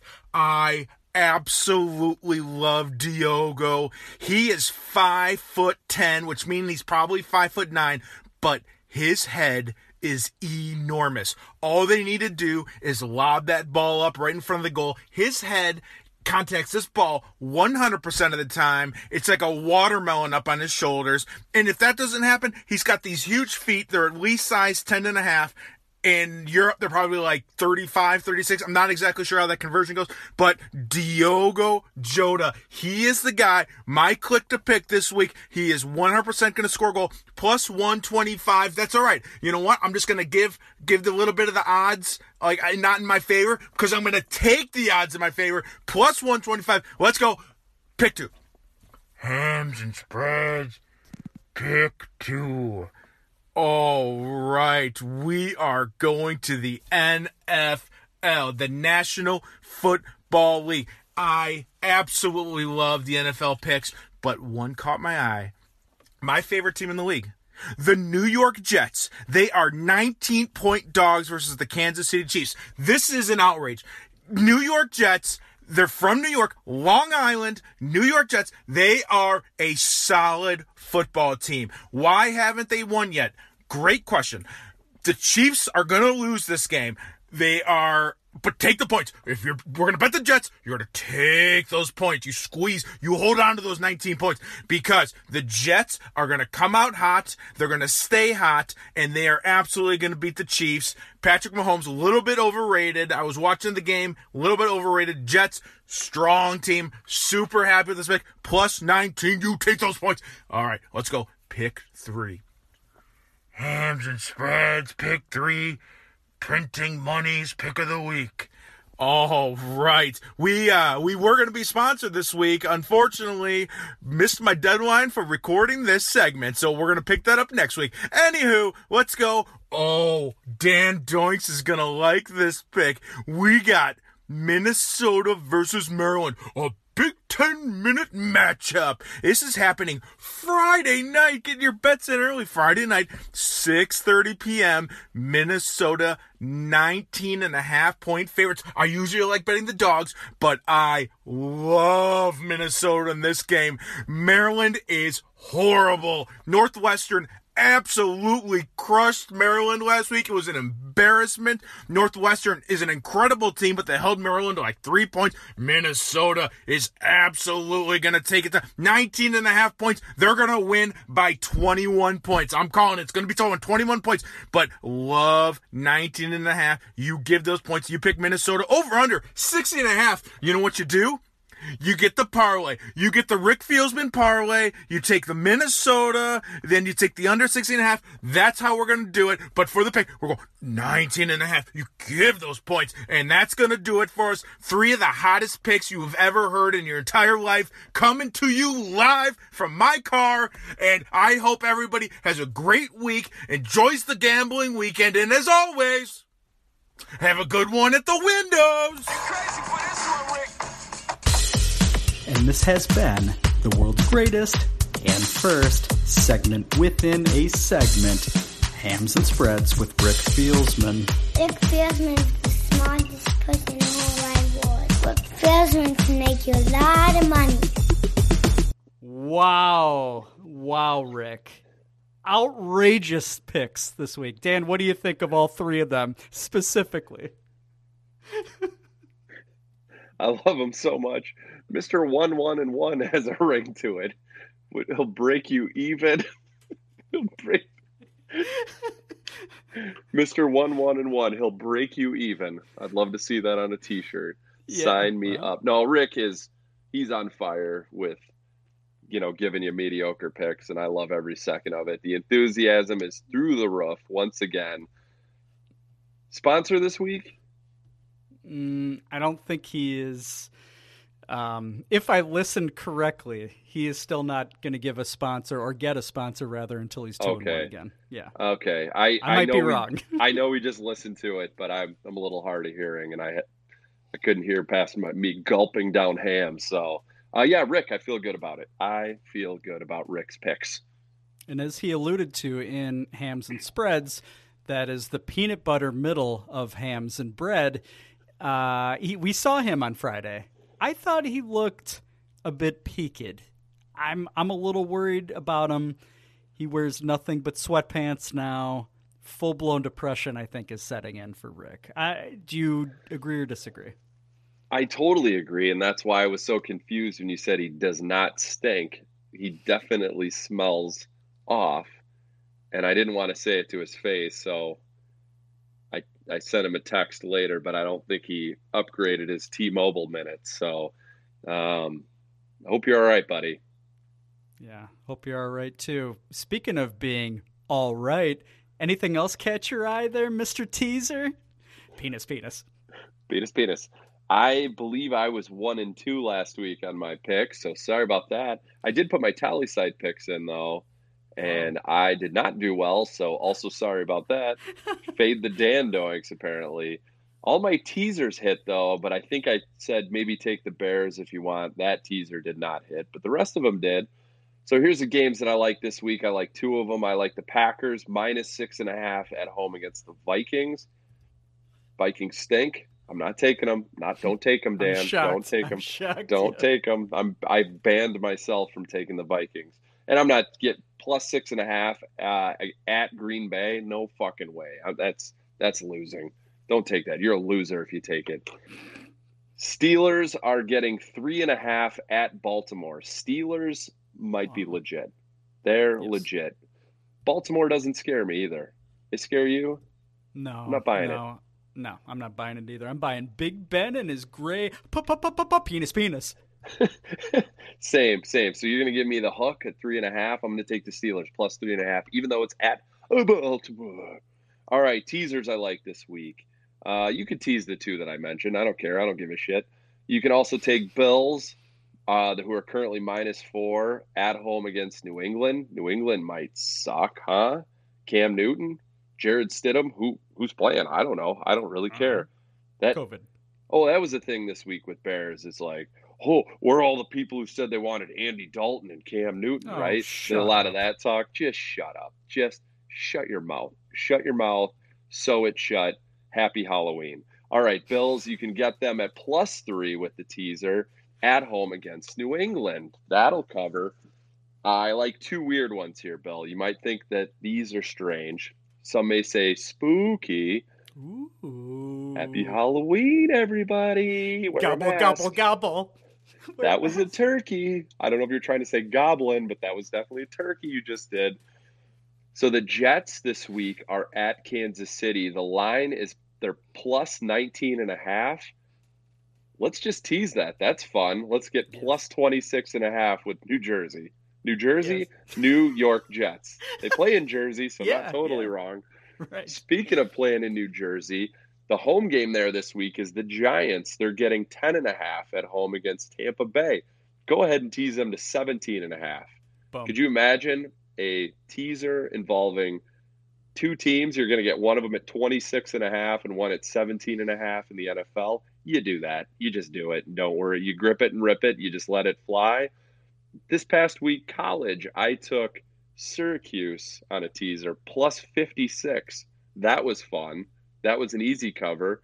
It hit. Teased them with the Gophers, though. That didn't go well, so lost that. But it's fun to have that many points. It's just fun. It's fun, Bill. We're out here to have fun. Yeah, it's free money until it's not. Until it's not. So that's all I got for you, buddy. Those are winners. Those are hot picks. I'm sure Rick's picks didn't conflict with any of those. So you're welcome. That's free money across the board. Tease them, parlay them. I don't give a fuck what you do. Do something. Don't just sit on your ass. It's Halloween weekend. Get out there. Get weird. Get your picks in. Remember, fall back. The time change is coming. Yes. So don't forget that. We don't want you to be late for work on Monday. Do it. Love it. List it. Learn it. Lick it. Stick it. Definitely stick those picks all over all of the apps. We look forward to you posting all of the hot wins from both Dan Doinks. Still need a sponsor for his teaser segment. My mind is going wild right now. And Rick Fieldsman, our resident and exclusive sharp of Zero Doinks. I believe he's 14, 13, and 1. So he will absolutely get you your money back plus a couple of pennies. Thank you guys. Appreciate it. Go Bears, even though we didn't really talk about them. We did a little bit. I love you, Dan. I love you. Happy Halloween. Break me off a piece of that hit hat penis. The White Legacy is more than bricks and mortars. I wanted to save Gotham. I failed. Why do we force? So that we can learn to pick ourselves up. You still haven't given up on me. Never. Do you have a bear that you fantasize about every Sunday? So do we. It's Bear's Fantasy Corner. Zero doinks. Zero doinks. Zero doinks. Is there a bear that you fantasize about? Hands in fantasy. Pick one. I don't know what I just mashed up there. Okay, I'm sorry. Bears Fantasy Corner. Everyone loves it. Everyone needs it. We give the hot daily fantasy sports picks. Daily fantasy sports? That doesn't sound right. Is that right? Who cares? Who gives a shit? All right. Last week you had JP Holtz. He had 0 points. That was a bad idea. I think you should play more. I think he should be better than that. I had Anthony Miller, which was more of a real pick. He only had 2.75 points, so another dog shit performance by him. You think he'll be around next year? What's his status with the team? He may have one more year. Yeah. I think the status appears to be in the doghouse. We all want more out of you, Anthony. We love you, buddy. Let's go. Get your head in the game. Did he have a moment where he caught a ball and ran the wrong way to not get the first down? Am I remembering that wrong? Was that week before? Panthers. Yes. That was I don't know. They're running together. I'm drinking a lot these days, Bill. The pandemic's killing me. Okay, so you are 4-3 on the year with your picks. Why don't you lead it off? Since you had 0 last week, why don't you lead it off? I appreciate it. This is like we mentioned in hams and bread with a little bit of hams and spreads. This is a bounce back week for our Bears, specifically our Bears offense. So when you get a goose egg in 1 week, you come back the following week and you crack that egg open, you put that baby goose right in your mouth, and you ask that goose while it's in your mouth, who would you pick for daily fantasy, Mr. Goose? Are we sure it's a Mr. Goose? We don't know if it's a boy or a girl. I don't really know much about geese genitalia, if I'm being honest. But I know a little bit about ostriches. And what I know most about ostriches is they put their head right in the sand, which is what I'm not going to do right now. So what I am going to offer you guys is my click to pick. It's a guy who's been getting warm for weeks. His name is Mitch Trubisky. He is going to get 200 yards and 2 touchdowns because Nick Foles is getting injured in the first quarter of this game behind that god-awful offensive line. Mitch is coming in. He's going to make you some hot cash if you play daily fantasy. Do it. Love it. List it. Lick it. Stick it. Flick it. Go down on your neighbors. Mitch Trubisky.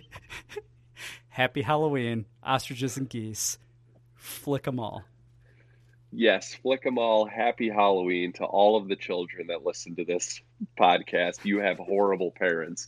You should not be listening to this, especially after all that flicking and licking and sticking and going down on your neighbors. Is that a thing you do in your neighborhood, Bill? Are you the upside down pineapple? What's the signal for you guys? Yeah, slap up that. No, actually, what it is a full-blown banner for Spirit Halloween, which, thank you for sponsoring yet again, Spirit. Put that banner up across both ends of the front door. Thank you, Spirit, for sponsoring Bears Fantasy Corner. Do you want your fantasy to live out this Halloween? Come to Spirit and be John Wayne Gacy. We don't support John Wayne Gacy. He's a murderer. He was not set up. I think he was framed. Nope. I think he was. Okay. All right. You had didn't even like clowns. He didn't even like clowns, Dan. Is that true? No, he was a clown. What are you talking about? You're getting me all confused here. All right, Fantasy Corner. You had a very well thought out play there with Mitch. I love it. That would be awful if we see Mitch again. Or would it? Who cares? You know what? I'm not even overthinking this. I would pick Santos if I could, but we don't do kickers. So I'm gonna go with Mooney. Who gives a fuck? Just give me Mooney. No, wait. Can I change it? Yes, can I change yes, it? you can. Yes. I'm gonna go Demetrius Harris. Oh Jesus. That's it. Who gives a shit? Demetrius Harris. There we go. He's my click to pick. Wow. Are we going to tie this week? No. Well, yeah, I should say no. We definitely could. The one thing we know for sure, though, is that Demetrius Harris is getting at least 4 targets for no fucking reason because Matt Nagy doesn't learn. Right. There's a chance. Actually, I'm more at risk because there's a chance Harris could fumble the ball and get negative. He'd be a negative player. That would be hilarious. So, yeah, Demetrius Harris. Let's mix it up. That'll get weird. I like it. Were there any negative players in the NFL this week, Dan, across fantasy worlds? I think there were, buddy. Let's do the top performers. Do you want to guess? Only if there's a sponsor. I can't remember in this portion. No sponsor. Spirit. Okay. Spirit sponsors this whole segment. And then there's a sponsor for the segment inside of a segment. Nope, that's not right. Oh, sorry. Top performers this week. Tom Brady. You've heard of him. 50 points. Good for him. Kyler Murray, 48 points. I played against him this week. Kevin Doinks down in Jacksonville had him, and I lost by like 5. So fuck you, Kevin. Fuck you, Kyler. I don't mean that. Not to you, Kevin. Thanks for listening. The third this week was Justin Herbert. Once again, I'll acknowledge, I'll eat shit. I said he was going to suck. He's the opposite of that. So yeah. I'm sorry, Justin. I'd take you. I'd take you on the Bears. Ooh. I'd take you into a Spirit and buy you whatever you want, buddy. How about a duck outfit while we're talking about, geese and ostriches, and he's an Oregon guy. So would you ever put a duck-billed platypus inside your pants, Dan? No. I don't think so. What kind of pants? Like MC Hammer pants? I How would you get how would you make that work? Walk me through the logistics. I think you don't wear a belt, first of all, just because you don't want that to get in the way. And you go to the zoo, because I feel like that's where the duck-billed platypi are, and you steal it, and then you give it a hug, like, give it some confidence, and then, like, I think you're wearing sweatpants, so without a belt, so you can't put a belt on sweatpants. And in case you didn't know, watch me. And then you drop that platypus right in the trousers. I feel good about that. It almost makes too much sense. Okay.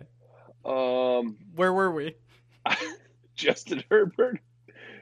All right, another sidebar here. I was at a birthday party this past weekend, and a guy, for reasons unknown, wore a cow costume, like an inflatable cow costume. And he was drinking a lot of beer, and I kept asking him, I was like, what happens when you have to go to the bathroom? Do you just piss in that thing? And he refused to answer it. It was very strange. He's like, you unzip it. I'm like, do you need help? Like, did someone help you? How does that work?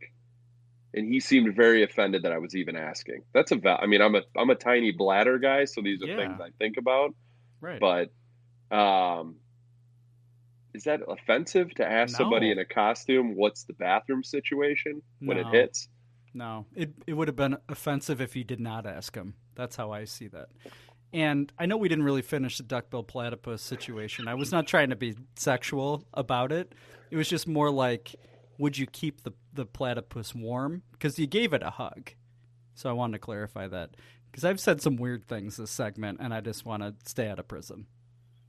So let me ask you this. Is the platypus going in the front or the back of your pants? I had pictured front, which I know is a huge mistake because I assume if advertising's correct, they have a ducked bill, and they could, they might put something on that twig and or berries that might not feel great. So, what were you picturing back? Like you just because apparently you wear a belt with sweatpants, so you got to walk me through that, I guess, a little bit. Well, I'm not picturing it all because I refuse to let that. I'm still picturing Ted Phillips on his knees in an office setting. Yeah, there's not much to the belts. You just pop it right over the sweatpants. I mean, you just need a little extra support. No one will question that. You just pop it right over and hope that it doesn't slip underneath. Oh, okay. All right. I think it's enough. It's pants and duck talk. Let's get to the Taysom Hill Trash Performers of the Week presented by Glad. We had one negative player this week. It was D.D. Westbrook. He had -2, Bill, eh? He had one fumble, and he tore his ACL. It's unclear if it was the same play, but that's a rough way to go out, eh? Hey. Hey, to our Canada fans. Hey. Hey. Okay, Taysom Hill this week, he completed one pass for 0 yards. He had one reception for 0 yards. I'm not making this up. He had one rush for 6 yards. He finished with 0.85 points. So once again, proving trash. Why is he getting paid so much? Trash. Oh, and I can't wait for next segment, which is Fans and Eggs. We talk a lot about Taysom Hill, but I don't want to end this segment unless you're ready, Dan. Got anything else for us? No, that's it. Thank you, Spirit, for sponsoring that segment, and we hope that any last-minute fans go out and buy their sexy costumes. Maybe you want to be a sexy Zero Doinks podcast host.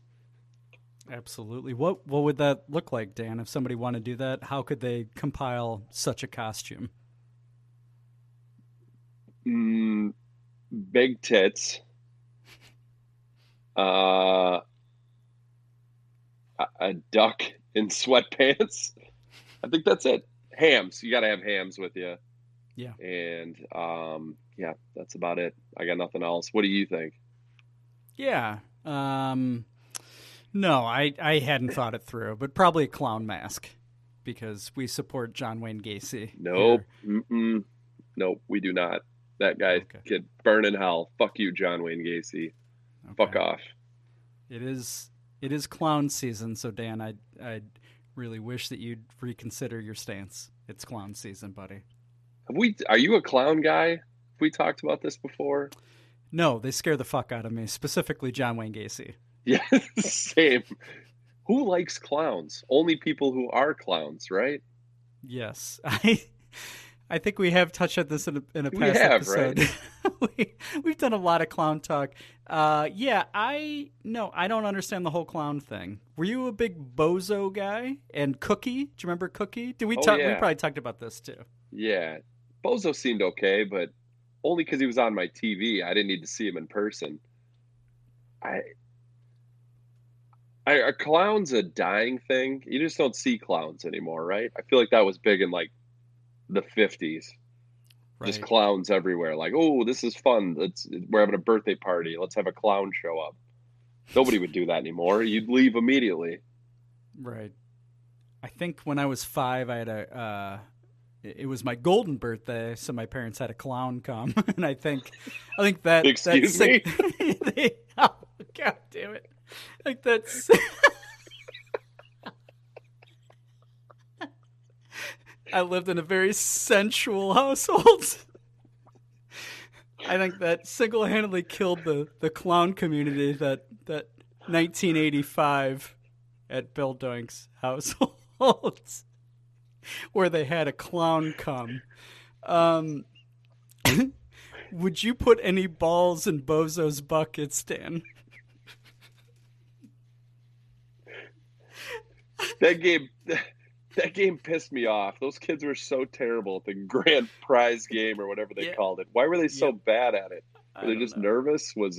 I would be nervous too if there were a 6'5" clown hovering behind me. I gotta worry that it's gonna come on me. Yeah, that would be terrifying. The prize never seemed that great either. Like if you did it, it's like, oh, you get a squirt gun. Yeah, or like stale cookies. Right. From Cookie's trousers covered in platypus jizz.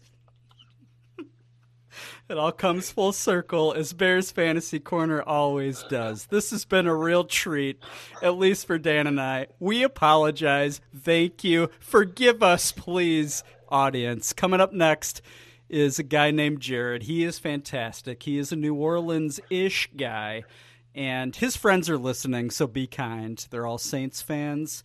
Fans and Eggs coming up. Zero Doiks. Thanks, Dan. Happy Halloween, everybody. Well, the pen is dry, but my hams are soaking wet. You know a good lie has got some fans and eggs in it. I've waited my whole life for a chance to hear a segment with their fans while I suck on my beer. From Topeka to Maine, from Tokyo to Spain, we all want you here. We want you all here. From New York to Fort Wayne, by Greyhound or by train. I guess I'll keep waiting for fans and eggs.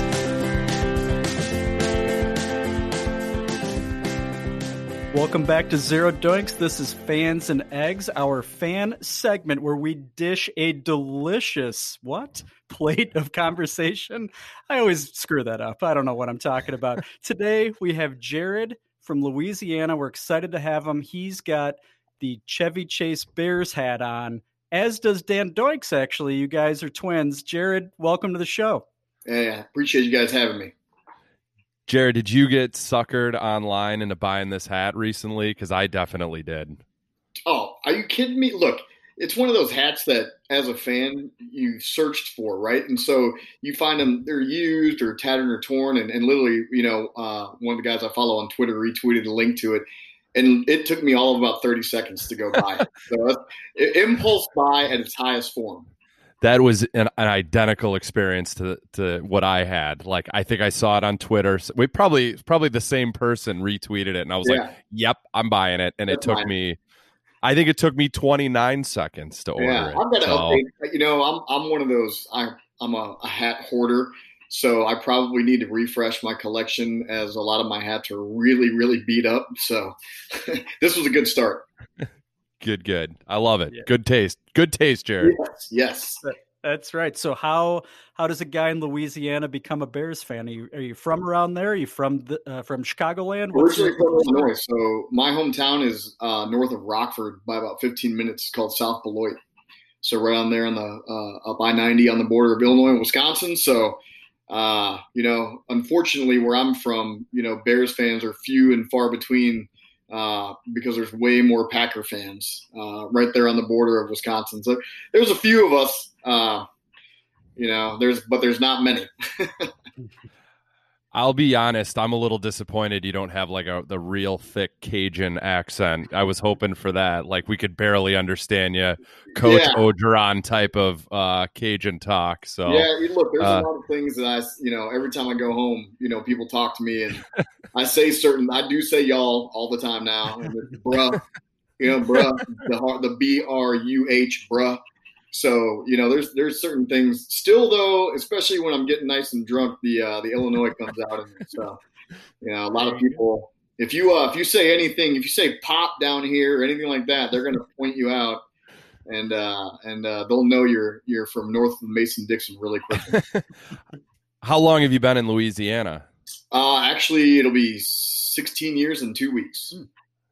You haven't picked up that Louisiana accent as far as I can tell. You sound like a Midwesterner to me. There's no picking it up. It's you don't, if you're not born with it, you're not picking it up. Like I said, everybody that moves down south, you'll catch y'all and you'll say, there's different terminology for everything. Like I said, you'll never hear me say pop ever around here ever again.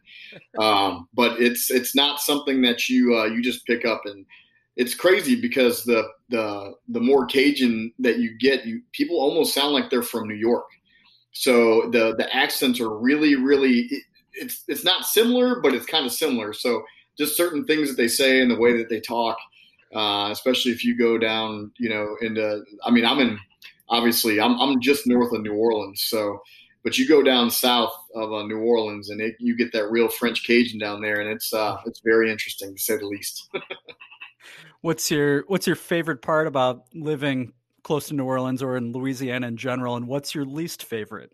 The food is 100. The great thing is coming from Illinois, being able to go to Chicago and get the Italian fare, right, is amazing. And obviously everybody's going to talk about pizza and all that good stuff. I'm actually, after this is over with, I'm going to tweet out a picture. There's a deep dish, Chicago style pizza joint that just opened about 15 minutes from me. And we went, I'll tell you, it's the best you're going to get anywhere, around here. It was actually really good. It was pretty solid. So I'm going to put that out there for people to see, just in case there's any, people craving deep dish pizza in the great state of Louisiana. So the food's great, man. I tell everybody, I met my wife when I was down here, and I actually, they're like, why'd you stay in Louisiana? And I was like, A, crawfish, and B, my wife, in that order. She's never going to be happy with that response, but it's 100% true. The French Cajun fusion cuisines that you get around here are some of the best in the country, and if you've gone to a couple of big cities, and people are going to say New York and Chicago, but I think New Orleans probably has to rank up there with all of them. The food is absolutely insane. If Bill and I had to travel down there, where would you recommend that we would go eat? What would be your go-to? So I'm going to throw this out there because just like Chicago, right? A bunch of me and my buddies traveled up to New Orleans or to Chicago last year for the Bears Saints game, and guys that haven't been to Chicago, what's the first thing you want to do? The deep dish pizza. Even though if you're living up there, you're not going to eat deep dish every night. We get tavern style pizza. If you're from there, that's the best style. Deep dish is touristy, right?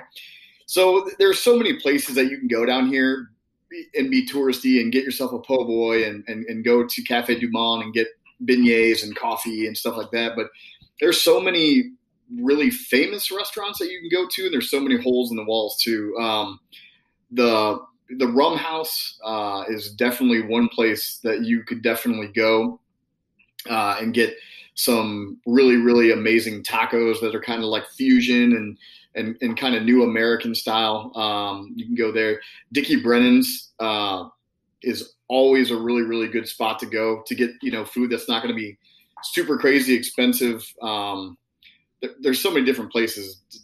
First of all, I'd probably tell you that if you could try grilled oysters, not raw oysters, grilled oysters are phenomenal. Barbecue shrimp po' boys.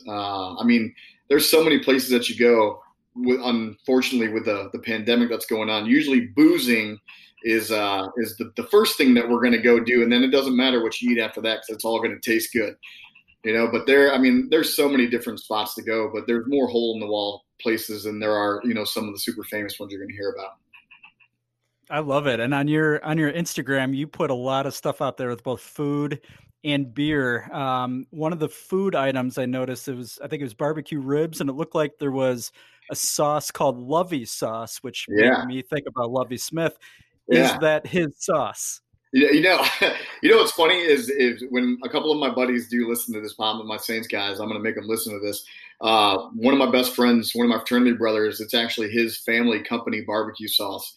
It started off as every Christmas, his mom would make this sauce and give us small 5-ounce like mason jars, as like a little gift. And it was so popular, she was making it well after Christmas and just kept making it to the point where enough people were kind of buying it from them. Prohibition style, and they finally went to market with it, and it's officially in grocery stores here, and they're doing really, really well with it. So every time I barbecue something, I got to give my boy some props and try and take pictures with it. So it's good stuff. I'm definitely going to put you some in the mail now. I was just going to ask, how do we order some of that? I love you guys will have some coming, and I'll have to send you some beer as well. I work for a brewing company down here called Gnarly Barley. As of last year, we're the 37th fastest growing brewery in the country. So nice. I'm definitely going to have to get what kind of beer you like, and I'll ship some up to you. Cold beer. I'm not shipping beer. I'm just kidding. Yeah, right. Yeah, we're big hams guys. So obviously our taste is, it starts there, but we also have higher standards on occasion. I'll find something for you. That's awesome. Yeah, you got some great pictures of stuff from Gnarly Barley too. So are you a partial owner of that company, or how did that come about? No, actually, I'm the tap room manager over there. So I handle, again, with pandemic, my job has been minimized recently, but everything that goes on, you're to come visit us and drink in the brewery, and I handle all the day-to-day operations and making sure when you come in there, you can get T-shirts and beer and keep everything stocked up. And it's my job to make sure everybody has a good time and enjoys all the craft beer they can handle. What are sort of the rules around the pandemic here? I know New Orleans, it seemed, was hit pretty hard right from the start. Have things kind of opened up a bit more, or is it? I know around here things are bouncing the other way and we're shutting down again slowly. Yeah, is that sort of the same thing down your way? It's so for the longest time, that we were kind of trending. We were trending in the right direction, and then a couple of parishes around here got hit really hard with big spikes, and so they kind of paused everything. And I guess everybody's definition of a phase is different depending on what state you're in. So we were kind of stuck in phase 2. Right now, what the governor did is your parish has to be below a 5% positivity rate, which unfortunately all the parishes around us are dropping below and kind of starting to open up here and there. And the parish that we're located in with the brewery, which is Tangipahoa, is hovering still probably at 6% last time I checked. So we're in really a bit of purgatory right now. The craziest thing ever, and I'm sure it didn't make national news, is on this past Saturday, I got a phone call from the owner of the brewery, and he was like, "Hey, I just want to let you know the governor's order has been canceled, so everything's wide open." He's like, essentially, there's no law. It's the wild, wild west right now. The mask mandates and everything has been put on hold. And I'm like, what is going on right now? So, you get all the local bars. The first thing to do is the bars are like, we're open, come drink, bring it on, because they've been, shut down for forever. And we took a little more measured approach because I was like, something just doesn't seem right, about that. It doesn't seem right. But I don't know. We kind of don't know what's going on. So, some bars were like, I'm staying open until they tell me to shut down. And I'm like, you can do that. We're not going to. So we're like packaged to go only. You can come in and taste some of the beers, but everything we do is retail for the most part. So we're a glorified, liquor store, I guess you could say, but that sells only beer. No, but I think part of the experience would be you know, teaching everybody about the different versions of craft beers. So I don't know about you, Dan, but this conversation, I feel like I want like 8 beers right now and a lot of crawfish. I'm so thirsty. Dude, yeah. If I was not rushing in the door right now to do this, I'd already be cracking them, you know? So I'd be like, oh, look, here's this one, you know? You got to have a couple after you get off work. So, but yeah, look, it's, my job definitely does not suck. So I get paid to drink beer with people. So. Do you let people know at work that you're a Bears fan and that this is go week for you? You don't have as many friends. I wear a Bears hat every day. So good man. I usually wear my black one so that the navy and orange doesn't just jump out and offend people. Because believe it or not, man, I mean, I'm sure you would. You know, people are still salty at 06. So you know, it's and I'm sure, you know, as fans, you guys know the NFC North and the NFC South have some pretty heated rivalries right now. Most recently, the Vikings and the Saints, but before that, it was the Bears and the Saints. And look, there's no loss between our teams. Everybody here knows that Akeem Hicks like absolutely hates the Saints, and he makes it known on his social media as well. So I think you know, with this you know, ass kicking that we took on Monday night, you know, I'm sure that defense is going to be fired up to come out and you know, hopefully get to Drew Brees a lot more than we got to Jared Goff. So.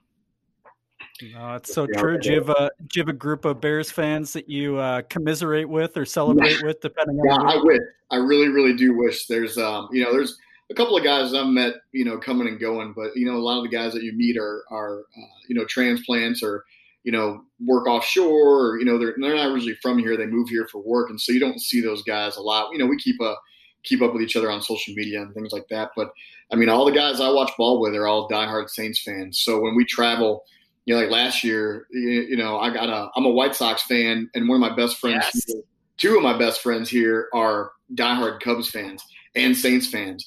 So we always try to take a you know, a sports trip every year. Last year we did Soldier Field for the Saints game, and then a couple of years back, I brought one of my friends up for the Crosstown. He'd never been to Wrigley Field, so we did that. And you know, it's like I said, it's always me against the world. Especially, you know, last year was awful. We had a great weekend. It was crazy because Wrigley Field. We stayed in Wrigleyville, and it was a ghost town because it was, you know, there's no baseball going on. And so, you know, all we could do is, you know, went around, did the touristy food stops, and you know, we got our asses handed to us. It was Trubisky's first game back from injury, and it was, I think that, you know, my buddies told me that I didn't blink for like a whole solid quarter. I was just sitting there so frustrated, hammering down beers, and it was pretty miserable. I was also there that day, and there was a real limp dick performance, and the crowd was dead. It was like one of the worst games. I mean, outside of like, because like it was pretty. You're right, and it was like, you know, Breeze was out, and we're like, oh, we got this. We're playing Bridgewater, we're good. And Patterson's kick return was the only good thing, literally. And Trubisky got some garbage time. You know, Allen Robinson scored right there towards the end, to where everybody in the stands that was still there, which was 99% Saints fans, were kind of looking like, when we scored that touchdown, they're looking like, oh shit.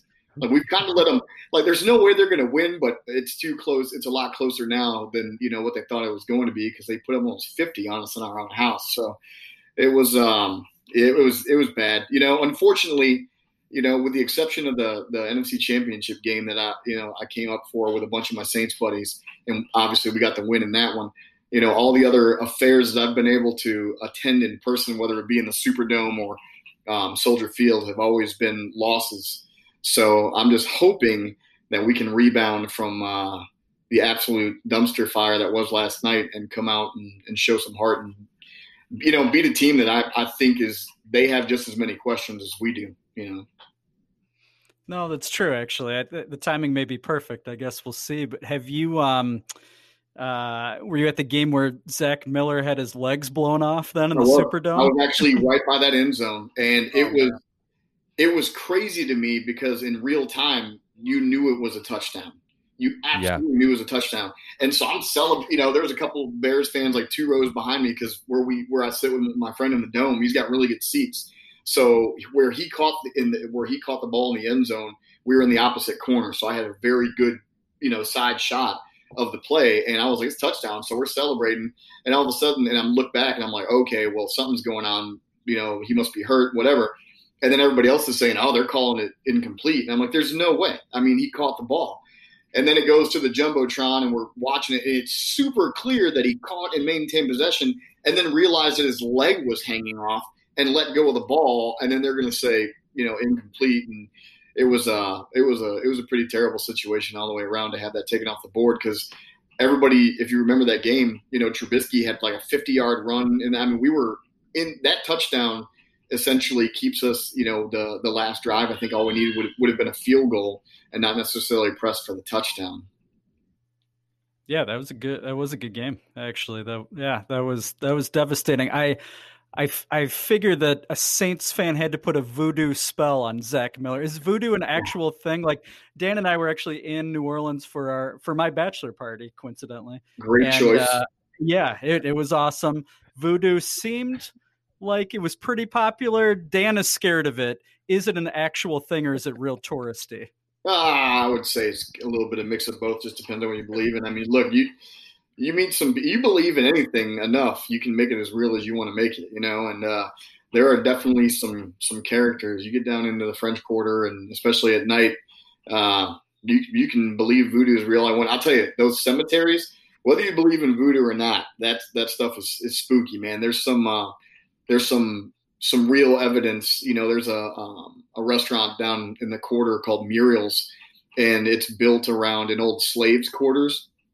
And there's some pretty bad stuff that happened if you go and read there. I mean, it was bad. I mean, how many people died and were tortured and all this stuff. But there's documented cases of a ghost, being upstairs in one of the rooms and in one of the dining rooms, and so it's pretty crazy, because when you can see people have put pictures and some videos of some of the things, chairs just sliding out, and you're like, whatever. Do I believe in ghosts? Absolutely. Just because I want to. Have I seen one? No, but I would probably piss myself if that really happened. So I guess it's not a good thing. Well, I know definitely voodoo was done on me at Bill's bachelor weekend, because I blacked out every single night I was there, and I don't know how that happened. So I definitely believe in voodoo. It was those huge ass beers on Bourbon Street. That's what got me. It's crazy. It's crazy what you can do. Like that's the worst thing about this pandemic is the thing that New Orleans is known for is being shut down, and it makes it not as fun. Not that there's not a lot of culture and things to do here, but I mean, look, you come to New Orleans, you're going to eat good food, but you want to go out and just party your ass off. And that's, unfortunately, it's a party at home. I do love a good party. Back to the Saints.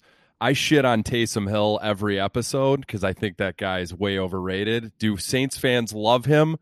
And what are your feelings on Taysom Hill? Saints fans love him, dude. One of my fraternity brothers just had a little boy and named him Taysom. So that shows you where that's at. Del, please apologize to that kid for me. Yeah. Look, so I will say this. Saints fans are some of the most passionate fans that you'll find anywhere in the country.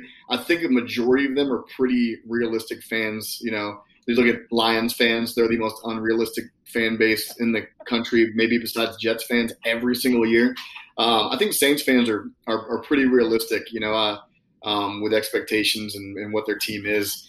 Taysom, I agree with you. He's super overrated. And all this year, I think a lot of their fans are seeing, how, Sean Payton gets really cute. In that game, they should have beat the Packers. And had he not he puts Taysom Hill in the game, Taysom Hill fumbles, the Packers get it, and it ends up leading to them winning the game. If Drew Brees stays in the game, the Saints win that game. And do us a favor, seeing how you hear that, Saints, we have taken out the Bucs, the Panthers, okay? Like the Falcons. We're going to take you out on Sunday. So, we're doing God's work over here to help your team out, and you're not doing anything to help us out.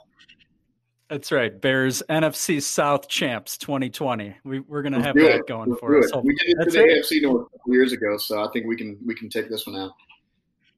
I love it. Well, Jared, man, this has been a lot of fun. You're taking both Dan and I back to some great times in New Orleans, and we appreciate our future friendship, and whatever you want to send us, we'll send you some hams just to remind you of the Midwest. If I think that's a fair trade, perfect. Right? Hey, they need more ham down here. I'm sure a guy who's working at like a tap room at a brew house wants lukewarm ham sent to him. That'll be a real treat. Bring it on. Yeah, we'll put it into a lager. That's right. Well, thanks, man. This has been Fans and Eggs. Thanks, hey, Jared. Appreciate it, guys. Go Bears. Thanks, man. Go Bears. Go Bears.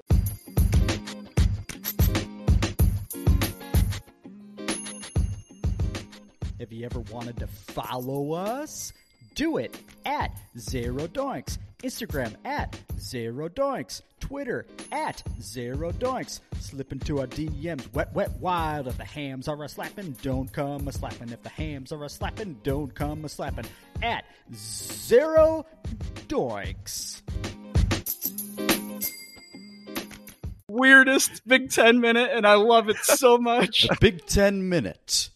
A bunch of fat, pale Midwesterners just roaming around Pasadena. You love the Illini, and I have a life. I bleed orange and blue. Gophers -3 is my pick. I respect your love for the Illini. Shove it, shove it, shove it. Row, row, row, shove, shove, shove. I'm like pretty much the only Gopher fan that people know. Oh, Big Ten minute was Big Ten weekend was not good for our teams. Holy shit, the Gophers. Actually, I'll admit I didn't see any of the game. I recorded it, saw the score, and thought, I'm not going to watch any of that bullshit. Gophers lose 49-24 to Michigan at home. Game day was there. Embarrassing start. Not good all around. I don't care. I don't give a fuck. They'll be back. That's their only loss this year. They don't play Ohio State, like I said last week, so they'll be fine. They'll be fine. Bill, what happened to your Illini? You were at my house, as was Rick Fieldsman. Coach Cuse was too busy drinking $5,000 bottles of Chardonnay at some stranger's house. Illinois sucked. Lovie Smith didn't have any communication with his headset to the press box. That's probably not a bad thing. Wisconsin's quarterback now has COVID, which probably means Illinois' whole team has COVID. But you know what doesn't have COVID the rest of the Illinois season? Because they're going to be 7-1, and they are going to be throwing roses in Pasadena still. There's a lot of optimism in Champaign after losing by way more than I thought against Wisconsin. Dan, back to you. All right, let's talk about the lines. Gophers are at Maryland this Friday night. Oh, should we go back to your house? Nah, that's okay. It's Halloween Eve. Got to get your costumes ready. You got to polish your candy off, if you know what I mean. Yeah. I don't know what that means, actually, but thank you, Spirit, for sponsoring Big Ten Minute as well. All right. Gophers at Maryland this Friday. They are currently giving 20.5 to Maryland. Maryland stinks, huh? You know anything about them? They have weird uniforms. Is Scott Van Pelt still the quarterback? I think he's dead. Okay. All right. Well, I'm going to go ahead and take the Gophers. They're going to win by 3 touchdowns. There you go. Lock it up. You can bet on it because they're not an Illinois team. Bill, Illinois is at home against Purdue. Illinois is getting points at home. Yes. Do I have that right? Yes. I know Purdue won, but they're not that good. Illini are plus 6.5 at home Saturday at 11, I think. Probably. Bang that drum all you want, Purdue, but get the fuck out of Champaign. Illinois is not only covering, but they are winning. 1-1, Lovie's team bounces back. Don't put Lovie in a corner. We learned that last year. Bounce, bounce, bounce. Back, back, back. Brendan Peters and all of his Peters and his penis. Maybe he'll actually hit somebody in the hands this week, not the feet. Illinois wins. Everybody wins except people in the state of Illinois where we cannot bet on the Illini. Fuck you, JB, just for this. Fuck you, Josh Whitman, just for that. Illinois wins 1-1, 1-1, leading the Big Ten all the way to Pasadena. Love it. Both teams, 1-1. Good. Efficient Big Ten 3 minutes. Thank you so much.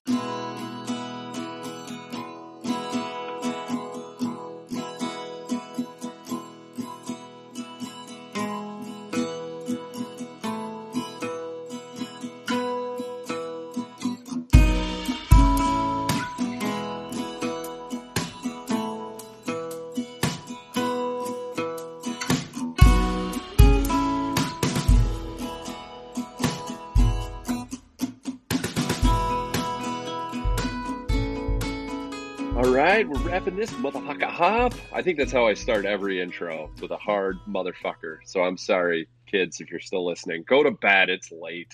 This is live. Bill, Halloween's coming up this weekend. Are you dressing up? You know, this year the only thing I'm going as is Dr. Fauci, because I feel like I kind of look like him with a little bit of, if I threw a little bit more gray in my hair, and if I shrunk a little bit, because I feel like he's a man that is short of stature, not that I'm tall, and I need to have like a frown on my face. So I'm going to be Dr. Fauci. What about you? I could see that. You're going to look like Fauci when you're older. I can totally see. You sound like him too, and I imagine you smell like him. What do you think he smells like? Wait. What do you think Dr. Fauci smells like? And what do you think I smell like? I know what you smell like. You smell like an old leather shoe. Just one of them, not two, so it's not like overpowering, but it's an old leather shoe that's maybe someone wore a couple of times without socks. That's what you smell like. Dr. Fauci's a little bit of that, but he also smells like the inside of a Pizza Hut personal pan pizza box that was eaten a week and a half ago. So it was out a little bit. It's a little. You smell most of the cardboard. You smell a little burnt cheese mixed in with one worn-in leather shoe. Yeah. That someone wore maybe a couple too many times without socks in the middle of August. Yes. How am I close? You're real close. You know what you smell like, Dan? You smell like a pipe that's been sitting out for 60 years. Like, here, this is my great grandpa's pipe. You know, don't you remember Gramps? He was a general in the Civil War, and here, sniff his old tobacco that he used to smoke in the battlefield, you know, in his barracks. That's what you smell like, Dan. You smell like a Civil War general's pipe.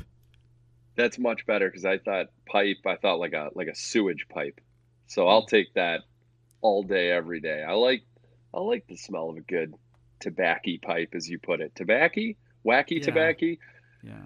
All right, so I'm going to be Harry Potter for Halloween this year. Wasn't my choice. I was told to be fucking Harry Potter. I got the glasses. I got a dumb-looking shirt. I hope I get to ride around on a broom. I don't know, but I'm going to be Harry Potter, not to be confused with the hit adult film Harry Twatter. That's true. Confession time. I have not seen Harry Twatter or any of the Harry Potters, and I've not read any of the books. So that's my cross to bear. Okay, I don't fault you for that. We went on a hot streak during the pandemic, and we watched all of them as a family. So that's something you'll never get to enjoy because you hate your family.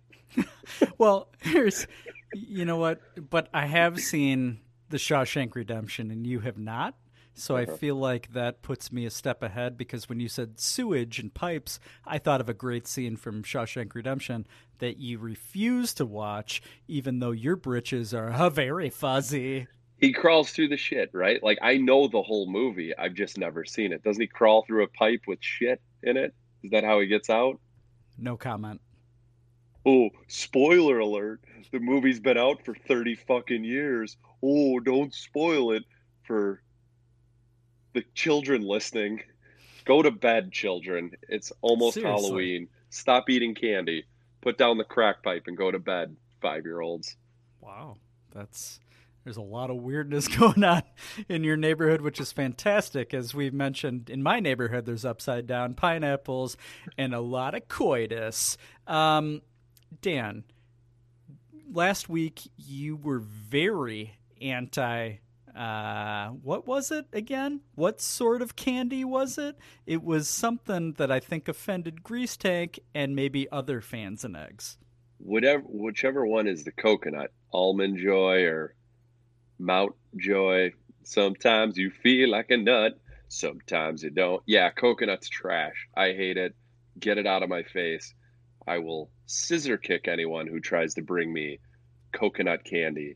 I don't have problems with actual coconuts. They look kind of cool. But anything that's made with coconut, go fuck yourself. Get out of here.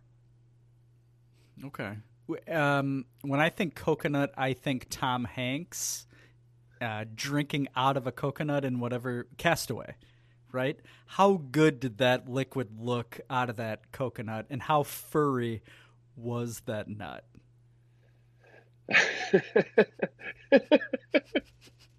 We still talking about the clowns coming to birthday parties? Coconut water, I think, is supposed to be good for hangovers, right? I feel like I've tried to choke down coconut water, and it never works, and I feel like I get tricked because I hate coconut.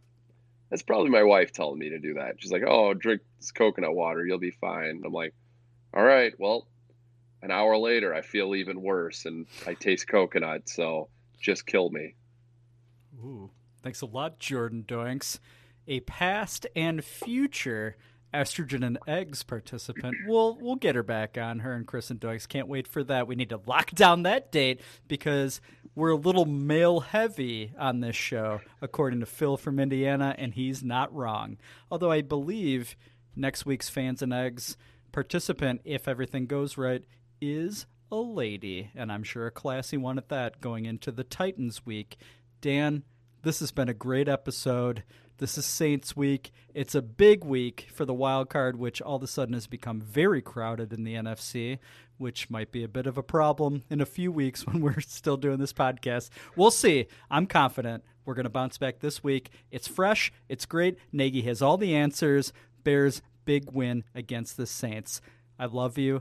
Thank you for doing this podcast with me. I love Halloween, and I love upside-down pineapples. Thanks, Bill. This has been fun. Good luck with going down on your neighbors.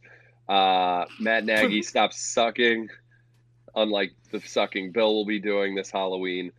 Ooh. Don't be you, Matt Nagy. Don't be you anymore. Go Bears. Love you, Bill. Happy Halloween.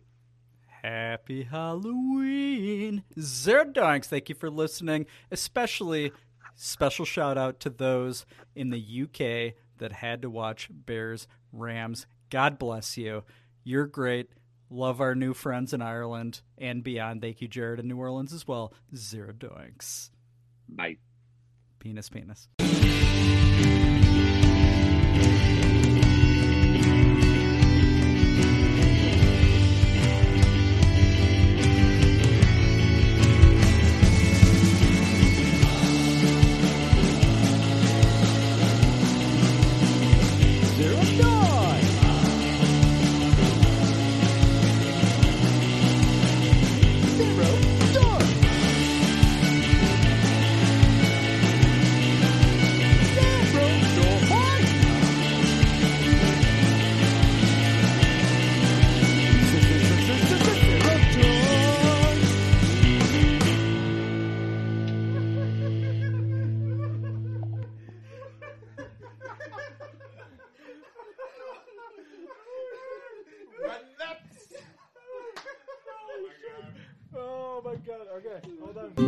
We're worn down, the time for Nick is now, but it's nothing to cheer about, 'cause we'll lose again soon with the play calling buffoon.